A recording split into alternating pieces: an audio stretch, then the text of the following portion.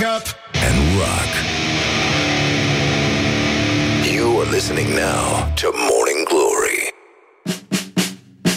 Bonjurică, bonjurică, începe Morning Glory, s-a făcut la loc marți, ceea ce este extraordinar. N-am mai avut marți de săptămâna trecută, practic. Dar multe senzații de marți am mai avut noi între timp. În orice caz, veștile sunt în sfârșit foarte bune. Lumea va fi mai bună, se sfârșește starea de urgență. Dar eu pun pariu cu voi că în niciun caz lumea nu va fi atât de bună încât să dispară din supermarketuri prețurile alea de 9,99,99,99. Morning Glory, Morning Glory. Vedi Napoli, poi mori. Deci, în concluzie, pur și simplu 2 minute peste ora 7 și 7 minute, sincer, efectiv, începe Morning Glory și știu că așteptați în fiecare dimineață cu sufletul la gură să vedeți ce timp mai scoate roșcatul care pune vocea aici. Mihai? Așa, mulțumesc frumos, dau legătura în studio, la loc. Regia, rog, caseta. Deci, în concluzie, astăzi la frații americani, cred, nu? Da. Că la ei e 5 de maio, 5 mai. V-ați prins? Adică e traducere din, știi? Pare în altă limbă, nu pare în română. Nu. Adevărul e că româna se vorbește foarte prost în extrem de multe țări de pe glob. Da. În special în state, în multe alte state se vorbește extrem de prost română, ca dovadă că practic noi am fost primii, dar în altă parte. Da. Deci, în concluzie, 5 de maio asta e o sărbătoare care comemorează o victorie nesperată a armatei mexicane împotriva invaziei franceze în bătălia de la Puebla. 5 mai 1862, nenică. Și dacă vă aduceți aminte, o să spuneți: băi, dar stai puțin, nu cumva victoria asta îi aparține generalului Ignacio Zaragoza Seguin? Păi da, normal, el a fost. Aplauze încă o dată pentru general. El general, nu? Cum se spune pe la noi. Ia. Și e o sărbătoare în statele astea Unite ale Americii, dar și în statul mexican Puebla. Și, dar mai ales în Statele Unite, unde acum se află aproape toți mexicanii care știu să fugă, să sară și să înoate, motiv pentru care Mexicul a renunțat la ideea de a-și mai face echipă olimpică. Încă o dată, felicitări tuturor celor implicați în acest efort. Și apropo de sport, în această sfântă zi din 1957, la televiziunea română, vă aduceți aminte de ea, acolo unde lucrează doar rude. Da? Da? Este... ar trebui să fie declarat un monument al naturii televiziunea română. Ei bine, acolo a avut loc, cum spuneam, în 1957 prima transmisie sportivă în direct, adică meciul de rugby Anglia-România. Iar 63 de ani mai târziu, românii, pur și simplu, fie că au, fie că n-au treabă, sunt grămadă, dar dezordonată pe live-uri. Și încă o dată felicitări tuturor celor care au contribuit la această victorie. This is a nightmare. This is a nightmare and I can't wake up! Și tot astăzi sărbătorim ziua Consiliului Europei, care reflectă, nu-i așa, propria înființare. Deci asta s-a născut din sine, nu? Că nu s-a născut din altceva, cum se nasc chestiile pe lumea asta. 1949 este anul în care s-a întâmplat chestia asta. Bun, acum Consiliul Europei este independent de Uniunea Europeană, e diferit de Consiliul European, bă, numai capcane sunt peste tot. Și de asemenea e diferit și de Consiliul Uniunii Europene. Și o să spun Consiliul Uniunii Europene. Am fost în România anul trecut? Da, corect. Da. Și iată, anul trecut, la terminarea mandatului, politologul Cristian Preda a spus așa: singurul merit al președinției este că nu a distrus totul în jur. Morning Glory, Morning Glory, nu mai vă bătesc ca chiorii. Astăzi mai avem o zi interesantă. Comisia Comună Permanentă a Senatului și Camerei Deputaților pentru exercitarea controlului parlamentar asupra activității SRI se întrunește pentru a solicita SRI un punct de vedere referitor la declarația președintelui României din data de 28 aprilie 2020, ora 14. Se întâmplă chestia asta, iar SRI va susține că a urmărit pas cu pas declarația lui Claus Iohannis despre unguri, dar este ok, eu nu pot, Chivanoc în continuare. Și, în ultimul rând, mai avem o conferință la Ministerul Tineretului și Sportului, unde domnul Ionuț Stroie va avea o conferință de presă legată de reluarea activității sportive, de condițiile și etapizarea. Ăsta e un nou cuvânt după izoletă și contacti. Da. Etapizarea începerii antrenamentelor de către sportivii profesioniști odată cu încetarea stării de urgență. Bun, acum sunt foarte mulți români pasionați de fotbal, nu-i așa? Pentru că știm foarte bine, numai bărbații ar trebui să joace fotbal. Am aflat asta de la însuși Gigi Becali. Și e important să ne uităm un pic la chestia asta și să vedem, să ținem seama și de românii care vor să afle dacă vor fi reluate și competițiile profesioniste în prosop de pe holurile hotelurilor. Morning Glory, Morning Glory, tu o mai iubești pe Flori? Deci, în concluzie, o zi superbă în care avem atât de multe lucruri de sărbătorit. Mai avem, de exemplu, și o chestie foarte interesantă. La Curtea Europeană a Drepturilor Omului se pronunță astăzi verdictul în cazul Laurei Codruța Kövesi, iar o decizie favorabilă în acest caz ar putea să deschidă noi drumuri în jurisprudența europeană, după cum se spune. Bun, deci... Dacă vă aduceți aminte, actualul procuror șef al parchetului european, doamna Kövesi, a reclamat că atunci când a fost demisă din funcția de procuror șef DNA pe 9 iulie 2018, i s-au încălcat două drepturi fundamentale: dreptul la un proces echitabil și dreptul la libera exprimare. Acum să vedem cum se încheie ziua asta. E chiar destul de interesantă, totuși, pentru toți cei care au deschis mai târziu televizoarele. Și, nu în ultimul rând, mai avem astăzi o zi a caricaturiștilor la americani, National Cartoonist Day. Este o zi despre care Matt Groening, tipul care a făcut The Simpsons, a spus: caricaturile sunt pentru cei care nu prea știu să deseneze și să scrie. Combina aceste jumătăți de talente și vei avea o carieră strălucitoare. Încă o dată, o vorbă frumoasă. Și nu în ultimul rând, tot în această sfântă zi din 2016, formația Rolling Stones i-a transmis lui Donald Trump să nu le mai folosească piesele în campanie electorală.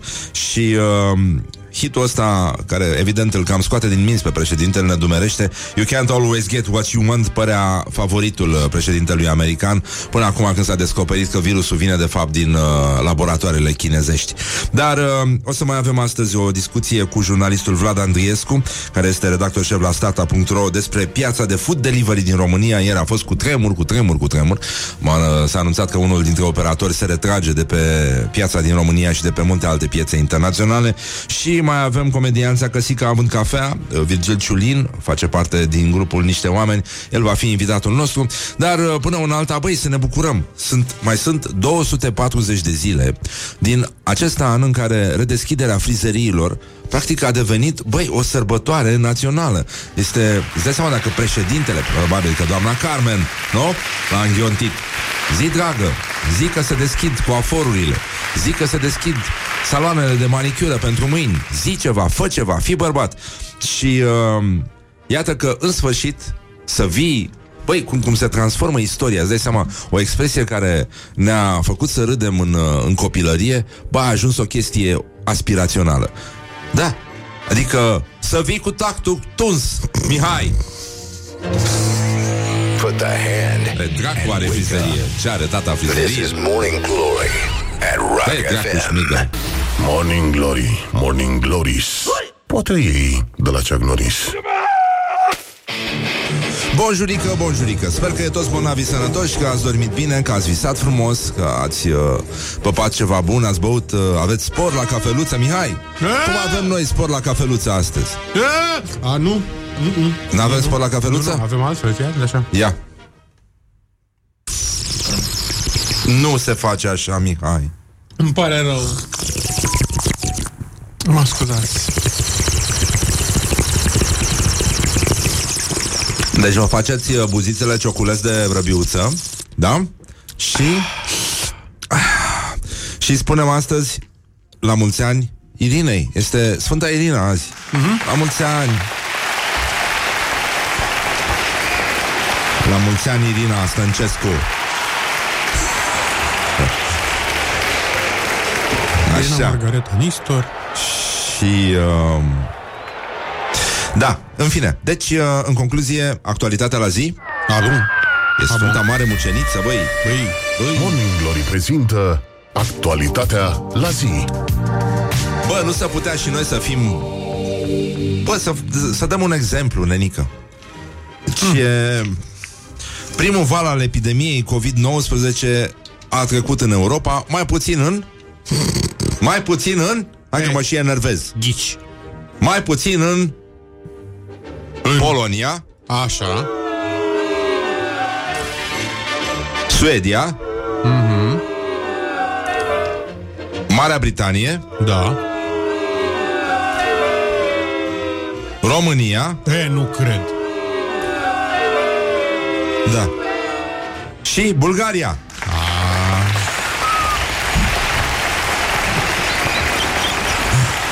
Bravo, Bulgaria. Bă, era nasol să fim singuri. Dacă e și Bulgaria, eu sunt ok. De la castraveți se trage. Bun, deci directoarea Centrului European de Prevenție și Controlul Bolilor, Andrea Amon, îl contrazice pe Boris Johnson, nepomenit fiei numele, care a zis că e pe panta descendentă în Marea Britanie, dar din păcate în Regatul Unit am avut foarte mult. Sunt 28.500 de decese. Este a doua cea mai îndoliată țară din Europa după Italia și aproape 190.000 de contaminări. În orice caz, această entitate asigură supravegherea sanitară a statelor membre UE, dar și a Marii Britanii, Norvegiei, Liechtensteinului și Islandei.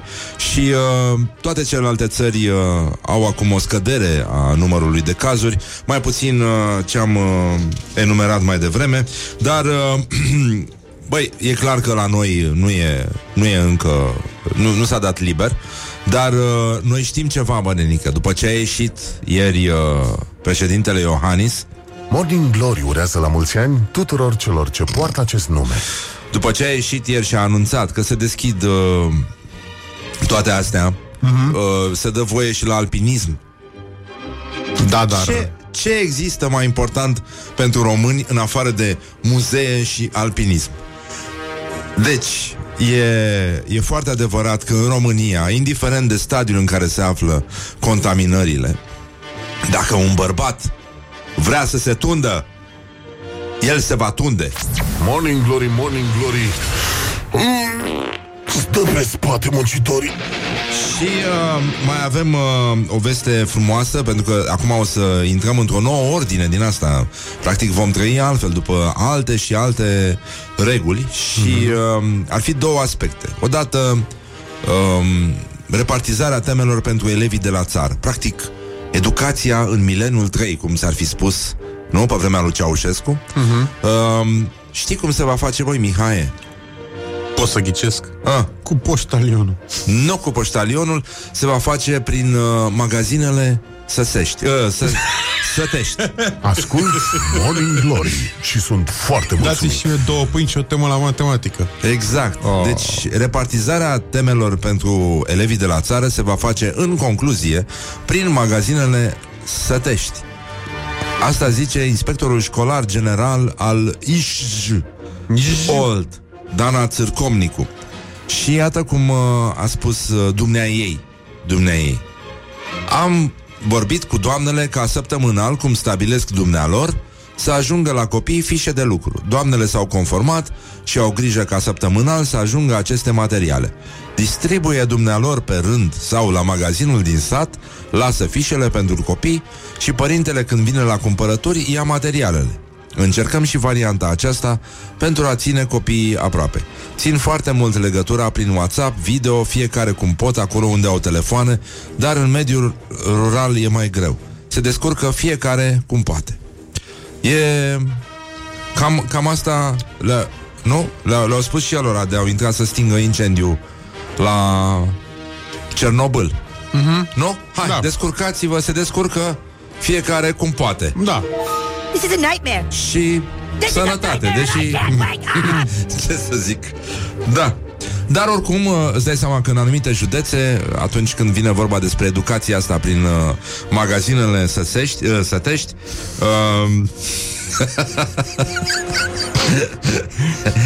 o să fie și cazuri în care părinții au să ceară fiți amabili, dați-mi și mie temele și 4 sticle de spirit, vă rog frumos. Morning glory, morning glory, dați-mi înapoi, dihori. Ei, și acum, bun, ați înțeles cum e cu copiii. Și să vedem ce se întâmplă cu părinții. Că părinții trebuie să meargă la munculiță. Dar ați văzut că un sfert din populație mai vrea să mai meargă acum la lucru. Mă rog, momentan, la birou. Momentan au zis că... Îi forțează ăștia de la resurse inumane, îi scot din case, lasă că vezi tu. Deci, doamna director general Metrorex, Mariana Miclăuș, cere ca angajații să plece... Da. Mariana? Așa, cere ca angajații să plece. Suntem foarte proști.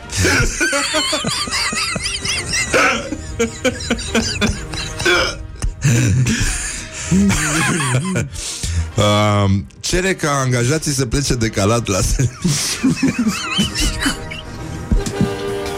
Să-ți mai spun cum o cheamă pe doamna? Mariana Miclăuș. Este director general Metrorex. Mariana? Auzi, poate stai mingea.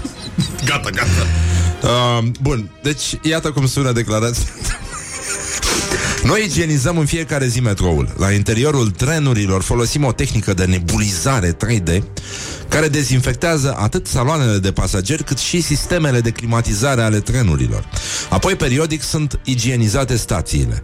Cea mai bună soluție pentru evitarea aglomerației metrou este menținerea unui program decalat al angajaților companiilor din capitală, pentru că numai așa nu se vor forma mase mari de pasageri la orele de vârf. Altfel, chiar dacă circulăm cu capacitatea noastră maximă de trenuri, aglomerația este inevitabilă. Deci, ar mai fi soluții. Ar putea domnul Vela să amendeze discriminatoriu cetățenii, să aștepte patrule de poliție, să-i amendeze pe ăștia, ca să-i descurajeze să mai intre la metrou, așa. Nu? Mă, tu de ce n-ai geacă? Ia o geacă. Da. Dar de ce ai geacă? Dă-o încoace. Deci, băi, îți dai seama că așa este... Așa este omul, mănănică. O să ajungă ăștia, după ce că sunt chiar în ultimul hal și stau atât de prost cu nervii, mai ajung și nebulizați 3D la serviciu. Da, exact. Lasă, și mai vorbim, da. Deci 2D nu ne mai ajunge, știi? 4G ne pute deja. Ne pute. Și cum o să zică...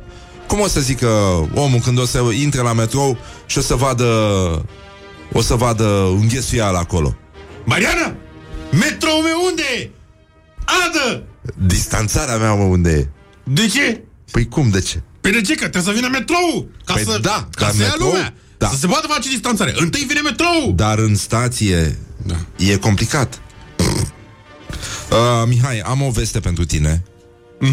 În afară de chestia asta cu Mariana, e un fake news și mă bucur că Morning Glory, care este câinele de pază al democrației,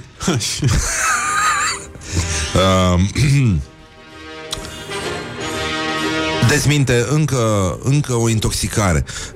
În primul rând, nu este adevărat că bărbatul care a susținut că s-a culcat cu 100.000 de femei adulte admite că le-a inclus și pe cele la care doar s-a gândit. This is Morning Glory at Rock FM. Doamne ajută! What the duck is going on? Morning Glory, Morning Glory, purie toți cărnăciorii.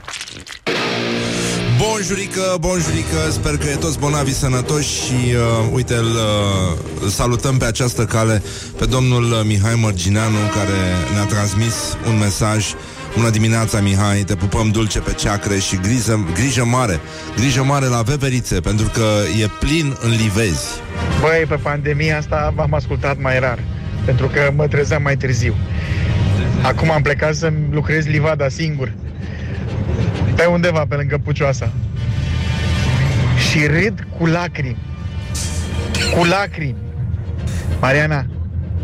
Mariana, vă mulțumesc, doamnelor și domnilor. Sau mă rog, domnilor, care sunteți voi acolo. Morning Glory, Morning Glory. Noi nu suntem bolnăviorii. Don't forget to wash your hands. Mariana! Veverița mea unde e?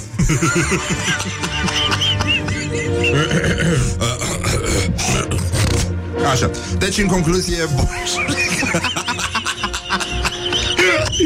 hai să mergem până la capăt, Mihai, să ne asumăm cine suntem. Bineînțeles, oricând. Da. Tu ești din 13 septembrie, 13 septembrie, da. Așa, eu sunt din Brăila, chiar din oraș. Asta este, din când în când o mai scapi, nenic. Asta e. Deci eu sunt convins că ăștia odată, după ce va trece pandemia și teoretic toate se vor schimba, nu se vor schimba două lucruri. Da.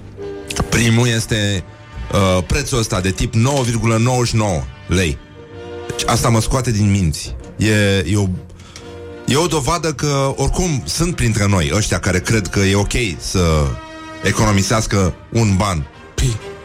Și că e un criteriu. Ăsta e un criteriu. Da. Mă duc aici că e mai ieftin. Uite, în loc să fie 10 lei, este 9,99. Da. Bun. Și Mariana adu veverița.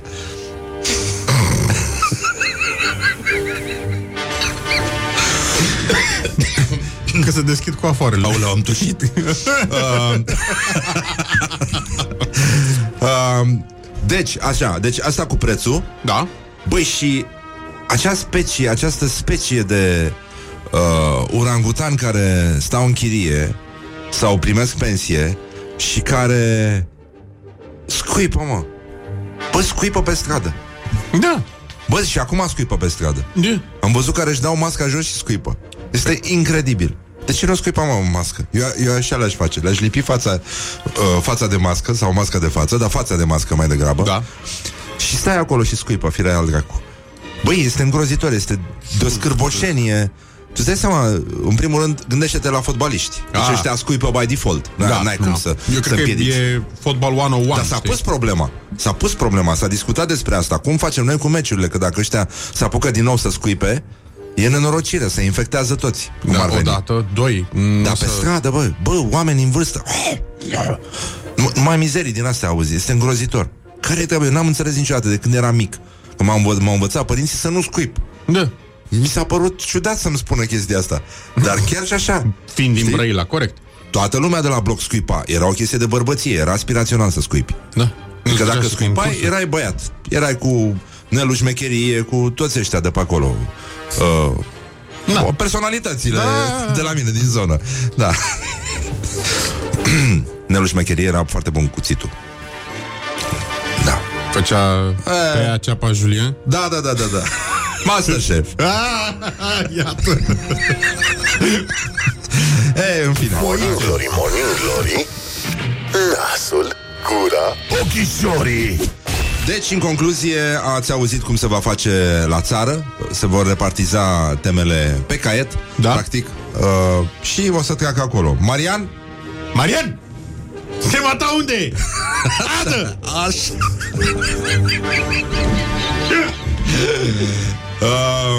Bun, văd că a evoluat mult improvizația ascultătorilor pe tema Mariana și veverița. Și s-a ajuns la glume pe care nu le putem da pe post. De-aia. De ce? De-aia se deschid. De ce?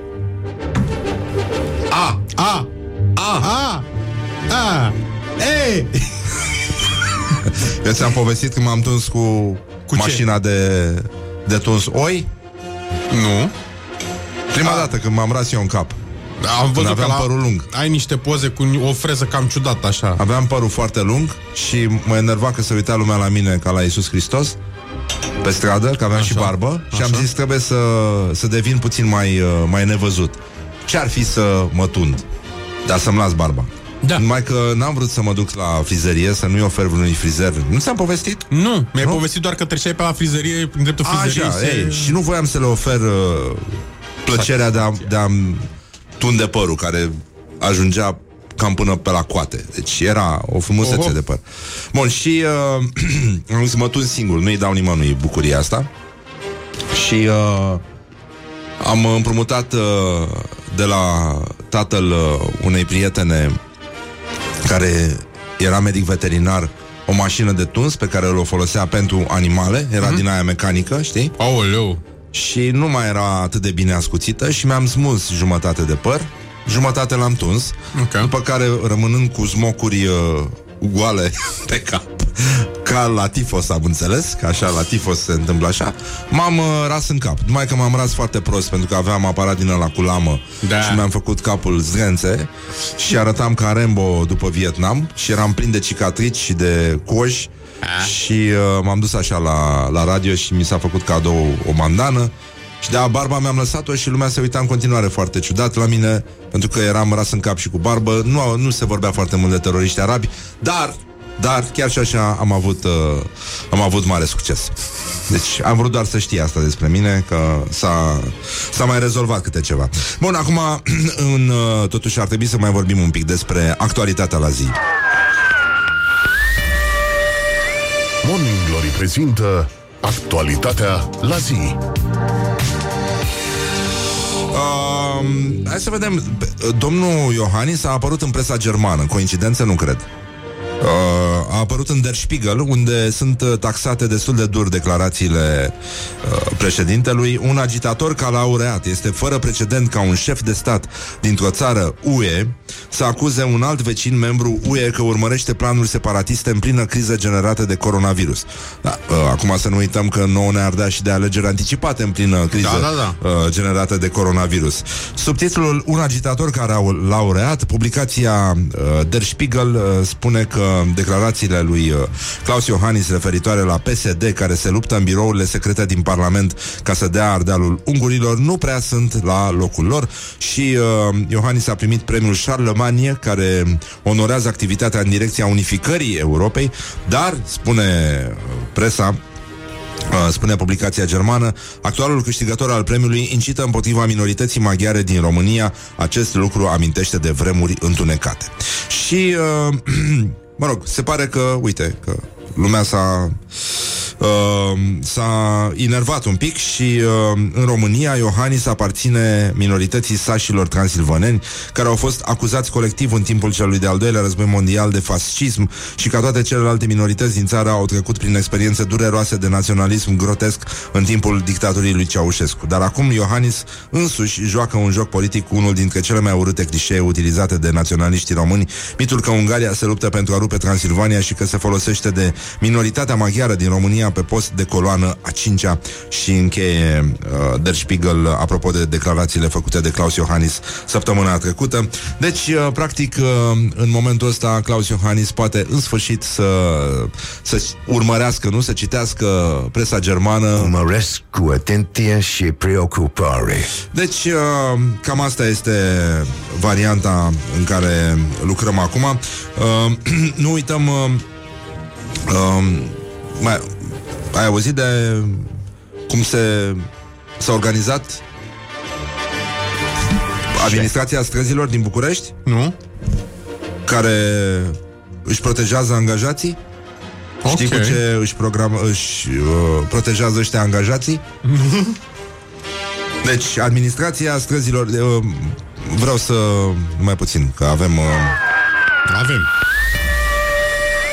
Morning Glory prezintă actualitatea la zi. Ceva e. Mihai, nu știu de unde a apărut chestia asta, că ar fi o soluție să te protejezi mâncând brânză. Și administrația străzilor din București a cumpărat telemea de vacă maturată în vid în valoare de 157.240 de lei. Wow. Iar un singur angajat primește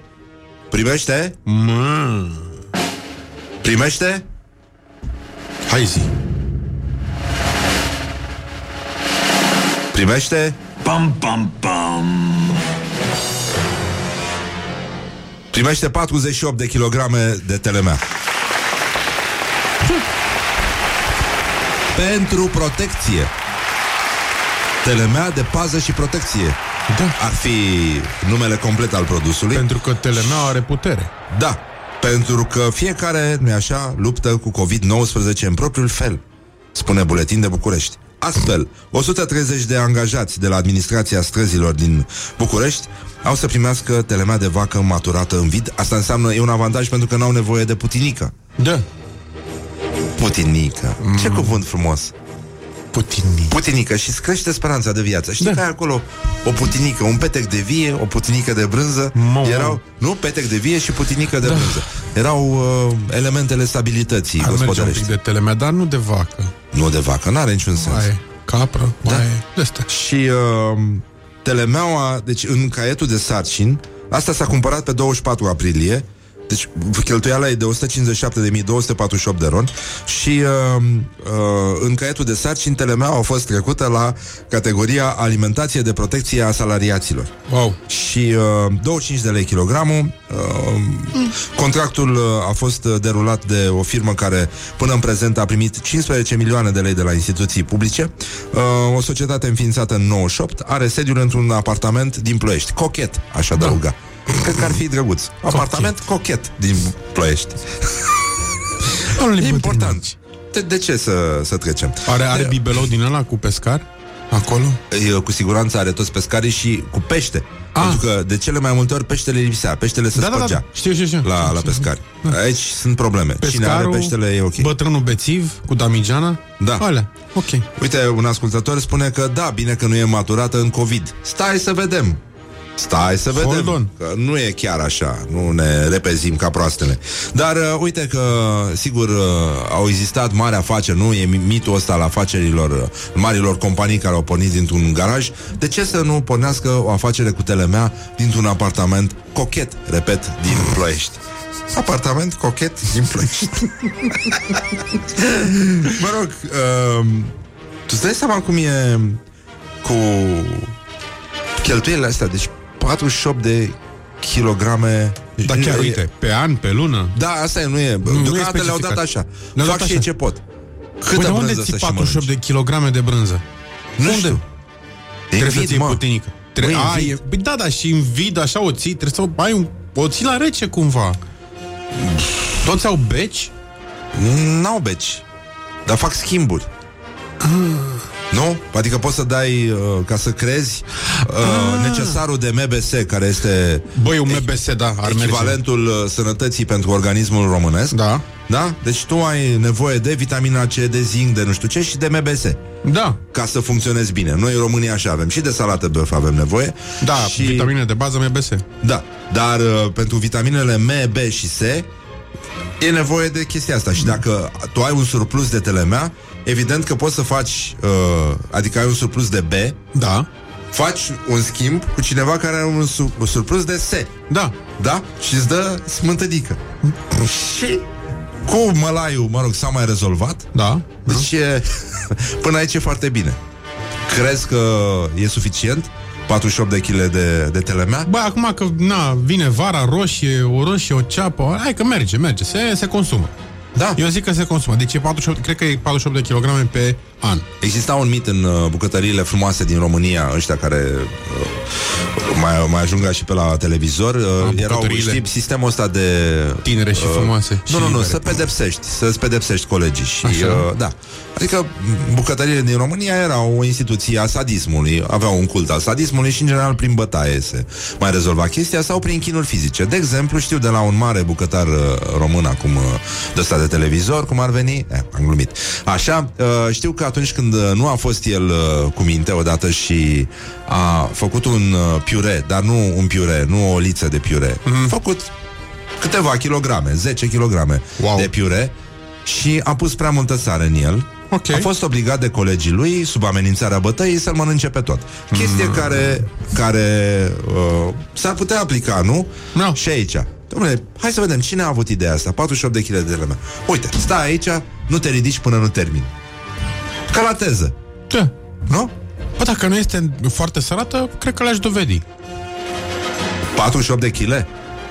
E mult, mă, Mihai, mă. Eu mănânc 1 kilogram de brânză, așa. Păi dar eu sunt din Brăila, am gene grecești, nu am o problemă. Da, e mai simplu. Brânzică, da, să nu fie foarte sărat așa. Hai că vedem cum facem. Hai că ne descurcăm cumva. Zici că ne putem înțelege cât de cât? Eu zic că da. Dar de oaie, vă rog. Vac. Da, sigur, dar în mod clar angajații vegani nu fac nici cât o brânză degerată, nu? Cum se spune? Ai mâncat vreodată brânză degerată? Nu. Nu e nimic mai rău pe lumea asta. Adică chiar nu se compară. Ceapa este o glumă proastă. Ceapa degerată. Nu, brânză degerată. E cel mai rău lucru cu putință. Păi spun că se separă toate. Da, e scârboasă. E foarte, foarte scârboasă. Dar Mihai, mierea merge cu brânză. Știm asta, nu? Da.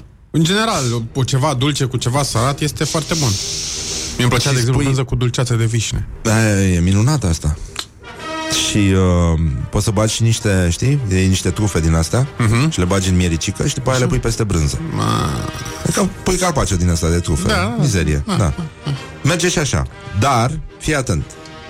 Avem, apropo de miere și de miericică, mericică. Așa, avem o veste, un fake news despre albinele americane. Albinele americane, băi, asta înseamnă să fie mândrie și se vede că se trag din albina carpatină. Pentru că numai ea are curajul ăsta să se opună dușmanilor și invadatorilor. Deci preferă să se înțepe singure decât să cedeze în fața unor viespi asiatice.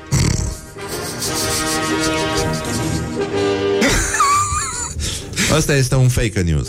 Păi da, dar vezi, asta ar fi, cum zice, e o apucătură asiatică, japoneză. Păi tocmai asta mi se pare foarte ciudat. Că pur și simplu, se omoară singure. Da. Dar cele mai multe doar încearcă, pentru că sunt prea grăsuțe și nu pot să se aplece, așa cum mulți americani nu pot să se lege la șireturi. Deci că sunt T-Rex. Exact, au mânuțele prea mici. Au mânuțele prea mici. Mânicile. Da, și fac așa, pentru că nu se pot desprinde să zboare. Știi că e și asta complicat. Dar ce voiam eu să spun, băi Mihai, mă, zi mai, Răzvan. Aveam o veste pentru tine. Și anume că stai puțin, se dă drumul la alpinism.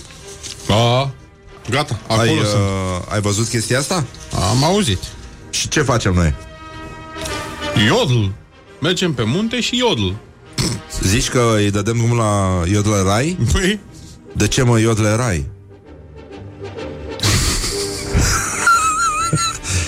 Ai auzit că s-a retras Uber Eats din... Am auzit. Se va retrage, încă nu. Nu, dar s-a retras din Uruguay. Uruguay? Da. Iodlerai. Și știi ce au zis ăia? Că i-au citit gelul Naum. Au zis, de ce, mă, Uruguay, mă? This is Morning Glory at Rock FM. What the duck is going on? Morning Glory, Morning Glory. Uei, să dezinfectezi pe Flori. Bonjurică, pur și simplu a reînceput Morning Glory, după cum vedeți. Luați o mică pauză, s-au mai gândit băieții și au zis, bine, mă, haide să rămânem aici, să facem emisiunea asta, cum se făcea pe vremuri. Se făcea încă de ieri. Deci, practic, după cum știți, n-a mai fost marți încă de săptămâna trecută. Am mai avut, parcă acum câteva zile, o senzație de marți, dar era joi. Și imediat ne-am revenit și am spus, ce spunem noi, cum e mantra asta noastră? Mariana. Stai că m-au căzut Mariana. Ce ți-au căzut? Ăstea care fac eu pe post nuci. Mariana. Ziua mea de marți unde e? Ziua mea de marți unde e? Este ziua de marți, începe frumos, începe în aplauzele voastre, pentru că bun, e complicat cu teatrul. Și dacă ați auzit declarația Ministrului Culturii? Nu, mi-ai zis tu ceva, dar nu am fost... Păi hai să-ți spun, Mihai, să vezi ce a spus domnul de la Cultură. Ministrul la Cultură, scuză-mă. Așa. Ministrul la Cultură. Băi, ce am făcut cu Ministrul la Cultură? Nu știu. Nu mai găsesc pe Ministrul la Cultură. Stai. Că... Nu, am făcut ceva. Cu ministrul la cultură. Gata. L-am găsit. Deci, în concluzie, unul dintre glorioșii zilei. Astăzi ajungem imediat și la tragicomedie, dar începem așa. Gloriosul zilei. Bogdan Gheorghiu, ministrul la cultură, vorbește despre teatrul post-restricții. Și iată ce a răspuns domnul ministru, pardon de expresie, când a fost întrebat cum vor reuși actorii să păstreze distanțarea socială. Deci, The Night of the Mind, există o expresie, o știi? Da. The Night of the Mind este exact The Night of the Mind. Ține de alegerea repertoriului. Ține de alegerea repertoriului. Ține. Așa. Ține de alegerea repertoriului. Una e distanța socială în Romeo și Julieta. Băi, nene. Cum adică? Cum adică e distanța așa? Distanța socială în Romeo și Julieta. Ok. Alta este distanța socială în Tache, Ianche și Cader. Păi băi, îmi pare rău. Romeo și Julieta îi distanțează un balcon. Îi desparte un balcon. Ei, un etaj. S-au și văzut să se omoare. Mai contează sau omorât și mai contează. S-au pupat. Bă, s-au pupat. Pupo, bă! Nu? Pensionare cu fața la perete! Exact, la Tache, Ianche și Cader nu se apropie pensionarii unii de alții. Da, se apropie copiilor.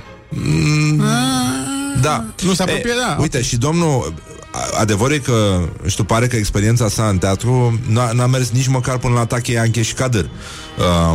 Bănuiesc, continuă domnul ministru, că nu există o apropiere atât de mare între Tache, Ianche și Cader cum este între Romeo și Julieta. Bănuiesc, a spus. Măcar atât. This is a nightmare. Wow. This is a nightmare and I can't wake up! Deci nu era nimic între ei, cum ar veni. Înțelegi? În momentul în care alegi repertoriul, trebuie să ai în vedere și distanțarea socială între artiști. Băi, nu vine să cred. N-am citit de mult asemenea prostii.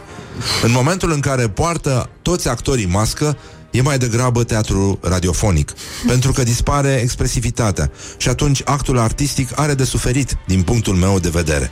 Din punctul meu de vedere, aceste lucruri n-ar fi trebuit să existe. Aceste declarații n-ar fi trebuit să existe.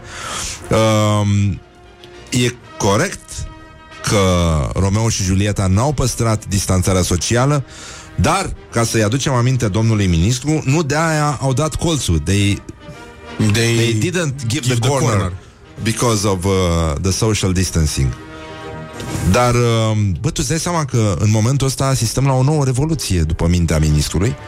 Adică am avut revoluția proletcultistă, am avut și revoluția asta cu corectitudinea politică și cu minoritățile, nu? Avem o problemă foarte mare, dar apare acum teatrul distanțării, dar nu între actori și public, ci între actori, ei, pe scenă, marea scenă a țării. Deci, îți dai seama, putea să sugereze, de exemplu, să se facă teste. Nu? Au venit oamenii la teatru, la lucru, mai ales că ei trebuie să se apropie unii de alții, nu? Ca la spital. Da. Ai venit la lucru, te testează, frumos, ești ok, nu ești infectat, poți să lucrezi. Nu, la revedere. Da, e mult mai simplu. Da, bun. Nu, ar trebui să alegem repertoriul ca să meargă pe distanțare, niște piese de distanțare, așa, știi? Înțelegi cât de gravă e confuzia? O să facem și teatre și cu scene mai mari. Și asta. Și în general, bă, autorii ăștia zici că sunt obsedați toți. Bă, să pupă ăștia pe capete în piesele de teatru. Bă, să mai termină odată cu pupatul și cu afecțiunea asta și cu contactele astea dintre oameni. Se îmbrățișează, au sentimente. De sentimente ne arde nouă acum. De sentimente umane și de exprimarea lor fizică. Nu putem să lucrăm mai mult cu idei, cum spunea și domnul Blaga? Da, eu aș propune totuși să se monteze pe scenă niște... Separatoare, exact. Da. Plexiglas. Exact. Ce are dacă joacă? Totuși dacă ar juca cu viziere, nu e ca și cum ar avea mască. Exact. Nu contează, e acolo de Nico. Da. E foarte important. Iubito, vină să te iau în brațe. Da. Și să se aude acel... Exact. Nu? Cling. Deci, în concluzie, bă, vrem piese. Deci asta e, vrem piese brute. Vrem piese în care actorii să nu se mai pupe atâta, să nu se mai pipe, să nu se mai atingă obsedații. Că sunt și ăștia obsedați. Oho! Sunt obsedați. Nu se... Și Morning Glory propune să se joace o singură piesă prin rotație la toate teatrele. Da. Că ar fi mai simplu așa. Alegem frumos repertoriu și rezolvăm chestia. Clar. Nu? Nu e bine așa? Dar ce piesă? Păi, eu propun piese cu puțin personal, astfel încât toți actorii să ajungă să joace. Știi că ei sunt înnebuniți pentru de glorie de asta. Da. Și toți vor să facă Hamlet, vor să joace în Așteptându-l pe Godot. Iată, acum toți au șansa. Deci, Așteptându-l pe Godot, ce avem? 2 personaje, nu? Da. Unul într-un capăt, unul într-un capăt. Hai că merge, poate. Și în felul ăsta tot personalul din teatru poate să joace prin rotație. Azi 2, mâine 2, poimine 2. Frate, jucăm piesa aia de o nebunim, înțelegi? Inclusiv tanti Mariana de la curățenie. Toată lumea poate să joace în Așteptându-l pe Godot. Toată lumea poate să joace în scaunele, iarăși. Avem 2 personaje, e liniștit. Mie Tachea Ianche și Cadâr încă mi se pare dificilă, pentru că este la limita numărului de persoane în contact. Care? Sunt 5? Păi nu, dar zic așa, în primul rând ai 3 plus 5. Că ai văzut că pe munte n-ai voie decât în 3 persoane, n-ai voie în 4. Deci se încurajează niște chestii foarte dificile dubioase, și eu cred că, într-adevăr, dacă nu se preferă monologul, ceea ce ar fi de preferat, ar putea ca domnul ministru să reformuleze teatru. Ce atâtea distribuții? Ce atâta Shakespeare, bănenică? Bă, dar colcă ea în Shakespeare, să freacă unii de alții, bă, ți-e și jenă. Îți dai seama cum e piesa aia cum se apropie prin perdea de el și îl înjunghie pe Polonius? Da. Păi, dar nu ți-e rușine? Nu ți-e puțină rușine obrazului? A fost dezinfectat cuțitul înainte. Bă, dar se apropie prin... Perdeaua aia e plină de coviji. Să pună, doamne, perdea de plexiglas. Să se termine cu mizeriile astea. Ei. Morning Glory, Morning Glory, prefăcuți sunt toți actorii. Și, nu în ultimul rând, avem, apropo de chestia asta, uite, tragicomedie, în 2 personaje, dintre care unul este mort deja. Da. S-a întâmplat în satul Brătești, comuna Ieșană, Stolnicen, Prăjescu. Ok. Prăjescu? Morning Glory, Morning Glory, se prăjește cartofiorii. După care punem un pic de teleme. O tragicomedie de pandemie. Aflăm din Observatorul de Iași. Văduva unui localnic care a băut spirit contrafăcut a cedat, a făcut o analiză a licorilor pe care le consumă. Și aș vrea să ascultăm. Da, bineînțeles, cum? Da? Să dăm, iată, o sugestie de dramă care s-ar putea juca, nu? Într-un singur personaj. Piese scurte, dar intense.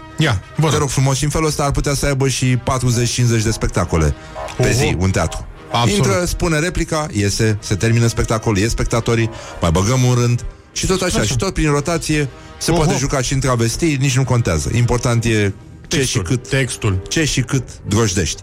Așa, să auzim regia, rog caseta. Asta e băutura săracului, nu știu. Nu mi-a ajuns. Neajunsul și asta consumăm.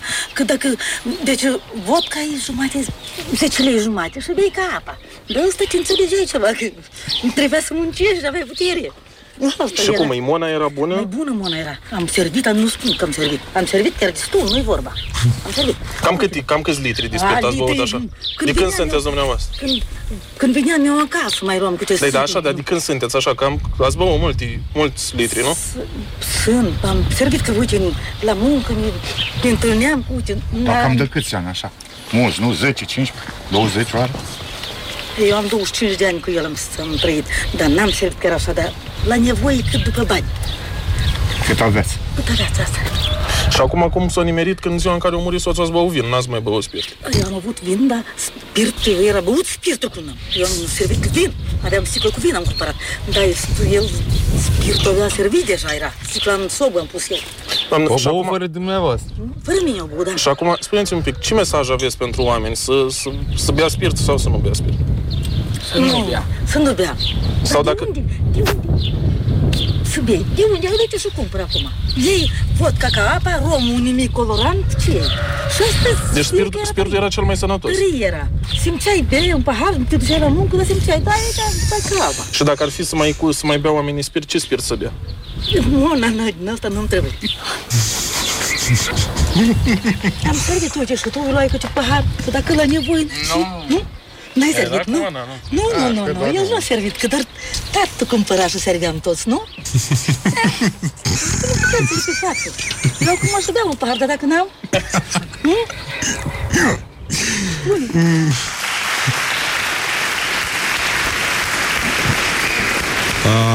Mamă. Deci a apărut șprițul de spirit, practic, în momentul ăsta. Da. Este... Ok, discutam despre emisiune. Da, scuze, da. O să revenim. Nu pot să scriu un asemenea monolog. Că zice lumea că exagerez, că e făcută cu mâna. Nu merge. Dar nici ce a spus domnul ministru. Ai zice că toată lumea e pe substanțe zilele astea. E foarte important. Apropo de aceeași zonă, rămânem puțin în Moldova, da? Și... Morning glory, morning glory, vodka e din cartofiorii. Știi că au plecat niște medici în Republică să ajute. Da. Știi? Da. Dar au fost primiți la bălți, da, cu plicuri de câte $1,000. Și li s-au promis. Ce li s-au promis Mihai? Ha? Curcani. Li s-au promis curcani, mă. Și premierul Ion Chicu a susținut că medicii din România au ce învăța de la cei din Republica Moldova. Și că toți care vin la noi să ne ajute au și oportunitatea să învețe de la medicii noștri cum se tratează asemenea boli. E adevărat, important e să nu învețe pe ăștia cum se tratează medicii care vorbesc prea mult în spațiul fostei Uniunii Sovietice, pentru că aici mai degrabă rușii ar putea să fie mulțumiți că au o mică problemă. A apărut această coincidență sinistră la ei. Văzut cum ridică un medic vocea și spune că n-au nici de unele. Pac, îl ia curentul, zang, pică de la etaj. Da. Este incredibil. E curentul ăsta rusesc. E foarte puternic, dar curentul, știi, nu te trage, ci te împinge. Și mai mult decât atâta, înainte de chestia asta, ține și mâna la gură. Da. E poreclit curentul Serghei. Este numit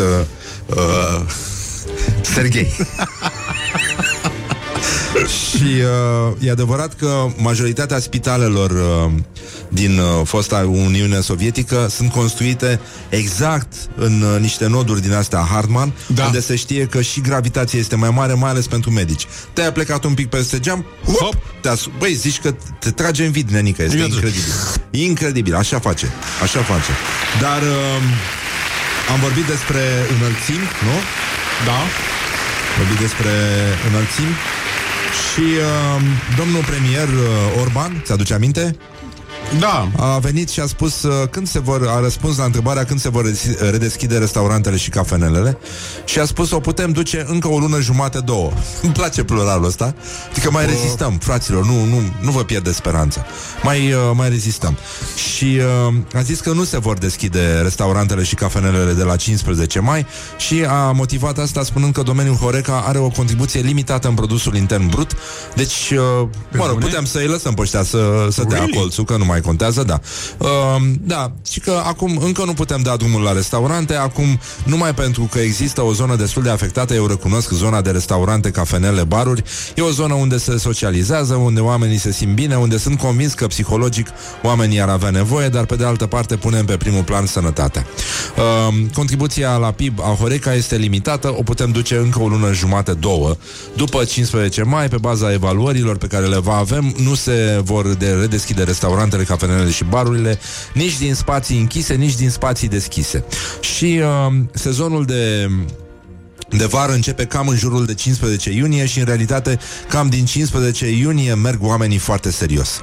Riscul epidemiologic în spații deschise pentru restaurante, cafenele este mai mic, dar și aici trebuie să ținem cont că este un risc și să luăm măsurile de protecție pentru a reduce riscul de răspândire. Până acum se mai vorbește și despre hoteluri care se vor redeschide, dar restaurantele nu, și deplasarea în afara localității va fi permisă pentru anumite categorii de motive pe care le considerăm întemeiate. Deplasări de serviciu, deplasări la rude, la activitățile agricole. Dacă dăm drumul la alpinism, la deplasări montane, înseamnă că se pot duce la munte. Băi, alpinismul era, mă.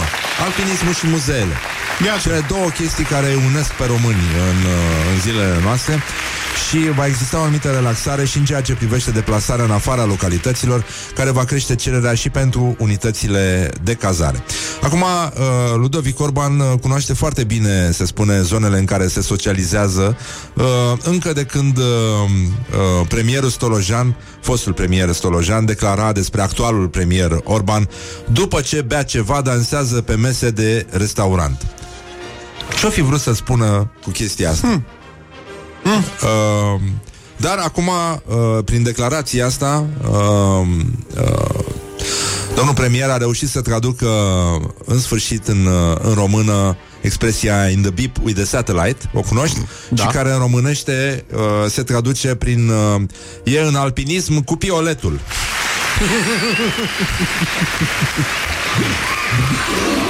Are you listening? Și apropo de alpinism și de piolet, fără nicio legătură, piesa de insistență de astăzi, care vine de la formația The Kings, care a lansat-o tocmai în 1967 și e una dintre cele mai frumoase, așa spune englezii, că este unul dintre cele mai frumoase cântece din rockul britanic ever. E și una din piesele mele preferate și vă doresc să ajungeți cât mai curând să călătoriți în Londra și să admirați și voi The Waterloo Sunset. Don't sleep on you. Morning Glory at Rock FM. What the duck is going on? The Kings. Morning Glory, Morning Glory, săriori sunt frățiorii. Bonjurică, bonjurică. Da, normal. Așa, bun, deci în concluzie, pur și simplu s-a făcut de la loc marți, chestie cu care ne-am obișnuit deja. Adică am mai văzut și altele mai rele. Putea să fie luni, de exemplu. Dar în orice caz, apropo de aș vrea să vorbim un pic despre meciul declarațiilor de astăzi. Morning Glory prezintă meciul declarațiilor, unde Claus Iohannis și Ion Cristoiu se luptă pentru inima dumneavoastră. Din 15 mai, spune Claus Iohannis, vom avea la dispoziție iarăși saloanele de îngrijire personală. Deci se vor redeschide saloanele de coafură, frizerie, se vor redeschide cabinetele stomatologice. Toți din 15 mai se vor redeschide muzeele. În sfârșit, poporul român are ce face. Iată, asta e. Ce? Muzee. Da. Muzeu. E foarte important. Iată, în sfârșit, expresia "să vii cu tactul tuns" nu mai este aspirațională cum a fost în această lună de această perioadă de izolare și carantinare, dar nu e așa, când o să vedem, încă o să mai vedem mult timp, că îți dai seama, să fac programări acum, se intră pe pile, în față, la frizerie, la coafură, manicura de la mâini, pedicura de la mâini, da. Așa. Să știu, m-am gândit să fac programare de acum. Unde? La coafor? Da, e adevărat și chestia asta. Deci îți dai seama că încă vom mai vedea pe plajă poate tufișuri umblând de colo-colo, canciulinii Bărăganului. Nu e așa, da? Și apropo de tufișuri, Ion Cristoiu iese de acolo și spune: cea mai tare a fost cu libertatea de a intra la muzeu, că oricum nu mergea nimeni la muzeu. A spune că sunt măsuri de relaxare din ce a spus domnia sa acum este un fake news, deoarece avem de-a face cu o mini-relaxare.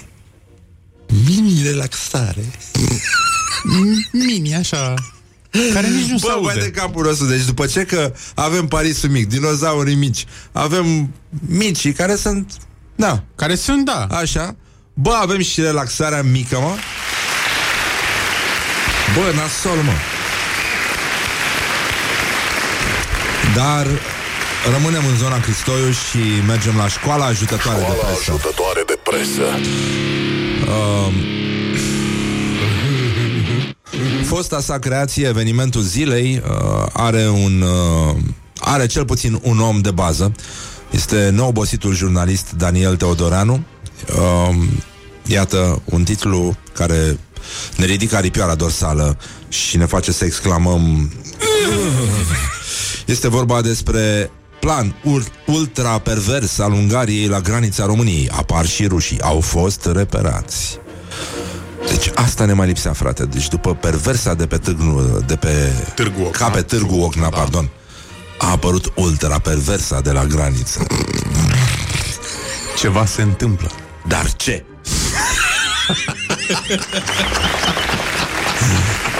Nu știu, cred că e același autor? Nu, parcă nu. Dar tot evenimentul zilei, oricum. Da. Apropo de intoxicare cu prostii, site-ul ortodox.info, care fusese închis, a reapărut. Deci din ortodoxinfo.ro a apărut site-ul ortodox.info.ro. După ce Autoritatea de Reglementare în Comunicații îl închisese săptămâna trecută, pare mi se. Da. A venit acum cu o teorie a conspirației diabolică despre vaccinări. Lucifer AC, componenta chimică principală din vaccinul lui Bill Gates pentru coronavirus. Și iată cum începe acest articol fulminant. Bill Gates construiește un sistem de vaccinare pe bază de implanturi numit Quantum Doc Microneedle și este compus din mai multe elemente. În centrul său avem vaccinarea COVID-19, care se dorește efectuată fiecărui om de pe pământ. Va include un buletin de identificare digitală ID 2020 și un dispozitiv implantabil uman pentru cumpărarea și vânzarea criptomonedelor cu un număr de brevet 060606. ID-ul digital va avea forma unui document numit pașaport de imunitate. Toate aceste lucruri sunt finanțate de un singur om, Bill Gates. Dar ce este și mai interesant este denumirea componentei principale al acestui vaccin, care este Lucifer. Aici Lucifer e cu majuscule și ASE este minuscule. O substanță chimică care va face vaccinarea punctului cuantic prin intermediul unei aplicații speciale pentru dispozitive mobile. Păi aș vrea și eu să pot să scriu prostii din astea. Nu pot să scriu. Luciferase va face posibilă ca vaccinarea să fie lizibilă mult timp după ce victima a fost injectată și va permite ca o simplă vaccinare să funcționeze ca o marcare permanentă. Wow! Deci, în concluzie, știi, mai e și chestia asta, că practic noi când ne ocupăm de astfel de bazaconii, e ca și cum ne-ar păsa de ce se întâmplă cu tâmpiții care urmează sfaturi, nu? Da. Adică poți să le spui, uite, vezi, pe aici se traversează în siguranță. Când e lumina aia roșie, nu traversăm. Traversăm când e verde și opresc mașinuțele astea care pot să te lovească dacă nu ești atent. Și tot așa, nu o dăm drumul la apă fierbinte direct peste mânuțe, că ne ardem. Da. Și restul, da. Hey, dacă n-ai cum să te înțelegi cu omul, lași în pace. Nu-i mai bine să creadă că o să injecteze ăștia, că tâmpiții sunt, nu? Exact, publicul țintă al tuturor. Oamenii pe care nu îi bagi în seamă. Deci, e adevărat că ăștia vaccinați, ceea ce nu s-a spus este că vor funcționa pe baterii 5G și au să lumineze noaptea ca licuricii și o să-i vedem pe stradă. E puțin complicat articolul, e adevărat, dar citit de câteva ori s-ar putea să vă ajute să vă mai luminați. Dar mie mi-a plăcut foarte mult cuvântul ăsta, luciferase. Luciferase, care sună ca la mai mult ca perfectul. Da. Doamne, da. Și îți dai seama că o să vină niște tâmpiți și o să spună că nu este corect așa. Este luciferase. Da. Așa. Adică este un fel de bulgară pentru săsăiți. E în loc de tăta, tete. Băi, luciferase. Băi, de fapt, eu cred că toată limba bulgară este vorbită de peltici. Pentru că ei nu pot pune s și tătă. De fapt este să. Da, e normal. Lucifera să. Exact. Nu e lucifera tătă. Deci și poți să faci fraze frumoase. Nu se meritase să se luciferase. Dar erau și oameni care nu se luciferaseseră, că citeau prostii pe internet. Nu? Și există cazurile astea, știi? Este, cum e? E tâmpitul simplu și mai mult ca tâmpitul. Morning Glory. Wake up and rock on Rock FM. Ne auzim după reclame și o să vorbim cu Vlad Andriescu despre piața de mâncărică din asta, de comandă din România și ce s-a întâmplat mai nou. Wake up and rock. Morning Glory on Rock FM. Morning Glory, Morning Glory. Eu sprășit sau cartofiuri? Bonjurică, suntem live pe Facebook pe ăștia cu Vlad Andriescu de la startup.ro. Bună dimineața, Vlad!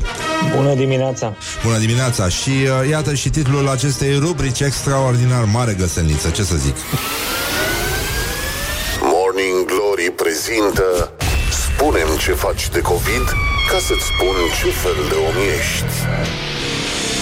Se pare că românii au gătit mai mult decât o făceau înainte să se abată molima. Și cu Vlad vom vorbi despre ce se întâmplă în piața asta de food delivery și cum se va structura ea, mai ales că toate comportamentele românilor au ieșit din norme mai nou.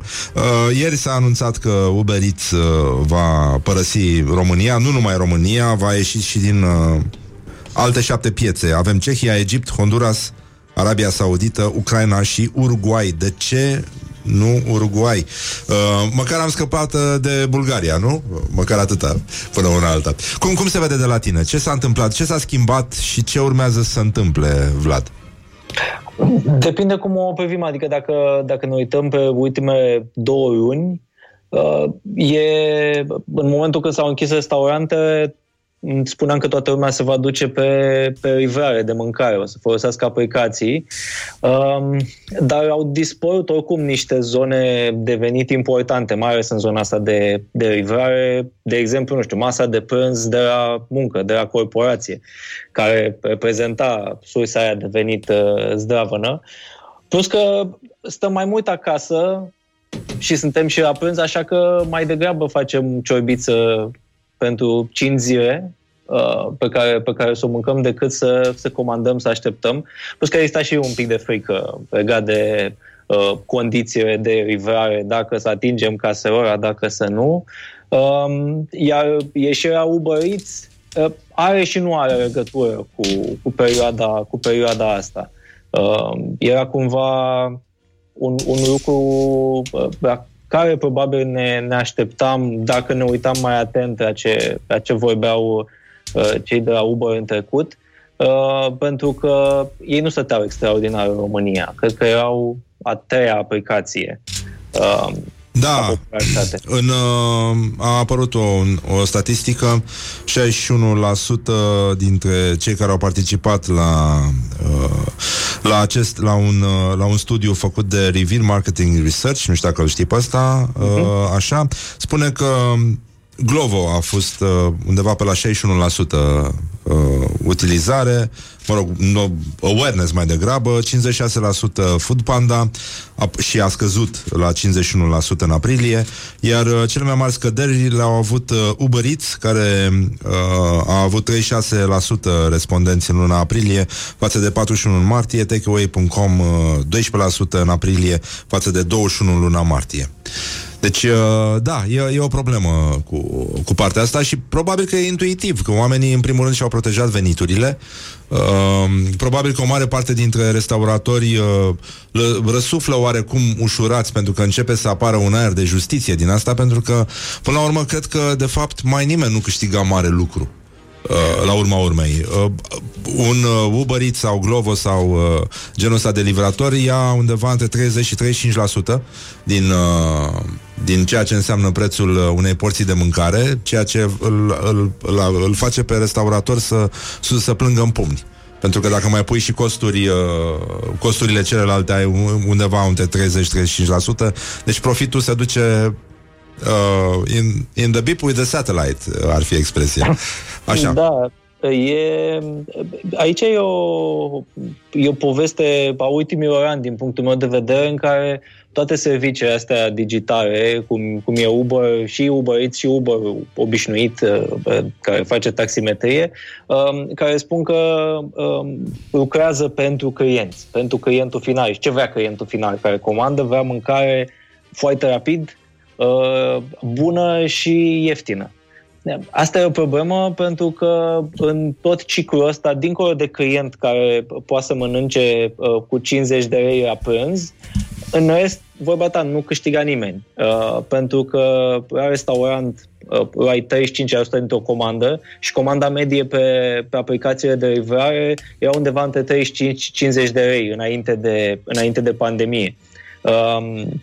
Deci automat ți se luau 30% din aceea. În sine livratorii nu câștigau foarte mult, dincolo de 7 lei cât costă o livrare și poate un bacșiș pe care îl lăsau clienții la livrare, nu câștigau foarte mult. Nici Uber sau Glovo sau Foodpanda nu câștigă foarte mult din livrările astea, pentru că au și ei niște costuri foarte mari. Mă uitam pe niște statistici, cel puțin pentru Glovo, în 2018. În 2019 și-au mai revenit, dar în 2018, când au intrat puternic în România, pierduse 8 milioane de lei. Și asta e strategia. Și poate de ce a ieșit Uber Eats atât de rapid, să spunem, din România, că asta e strategia companiilor. Intră foarte puternic, intră cu picioarele într-o piață, încearcă să ia cât mai mult și după aceea optimizează, taie costuri sau ies, în cazul Uber. Intră, fac niște investiții foarte mari și dacă nu primesc înapoi, e mai logic să ieși.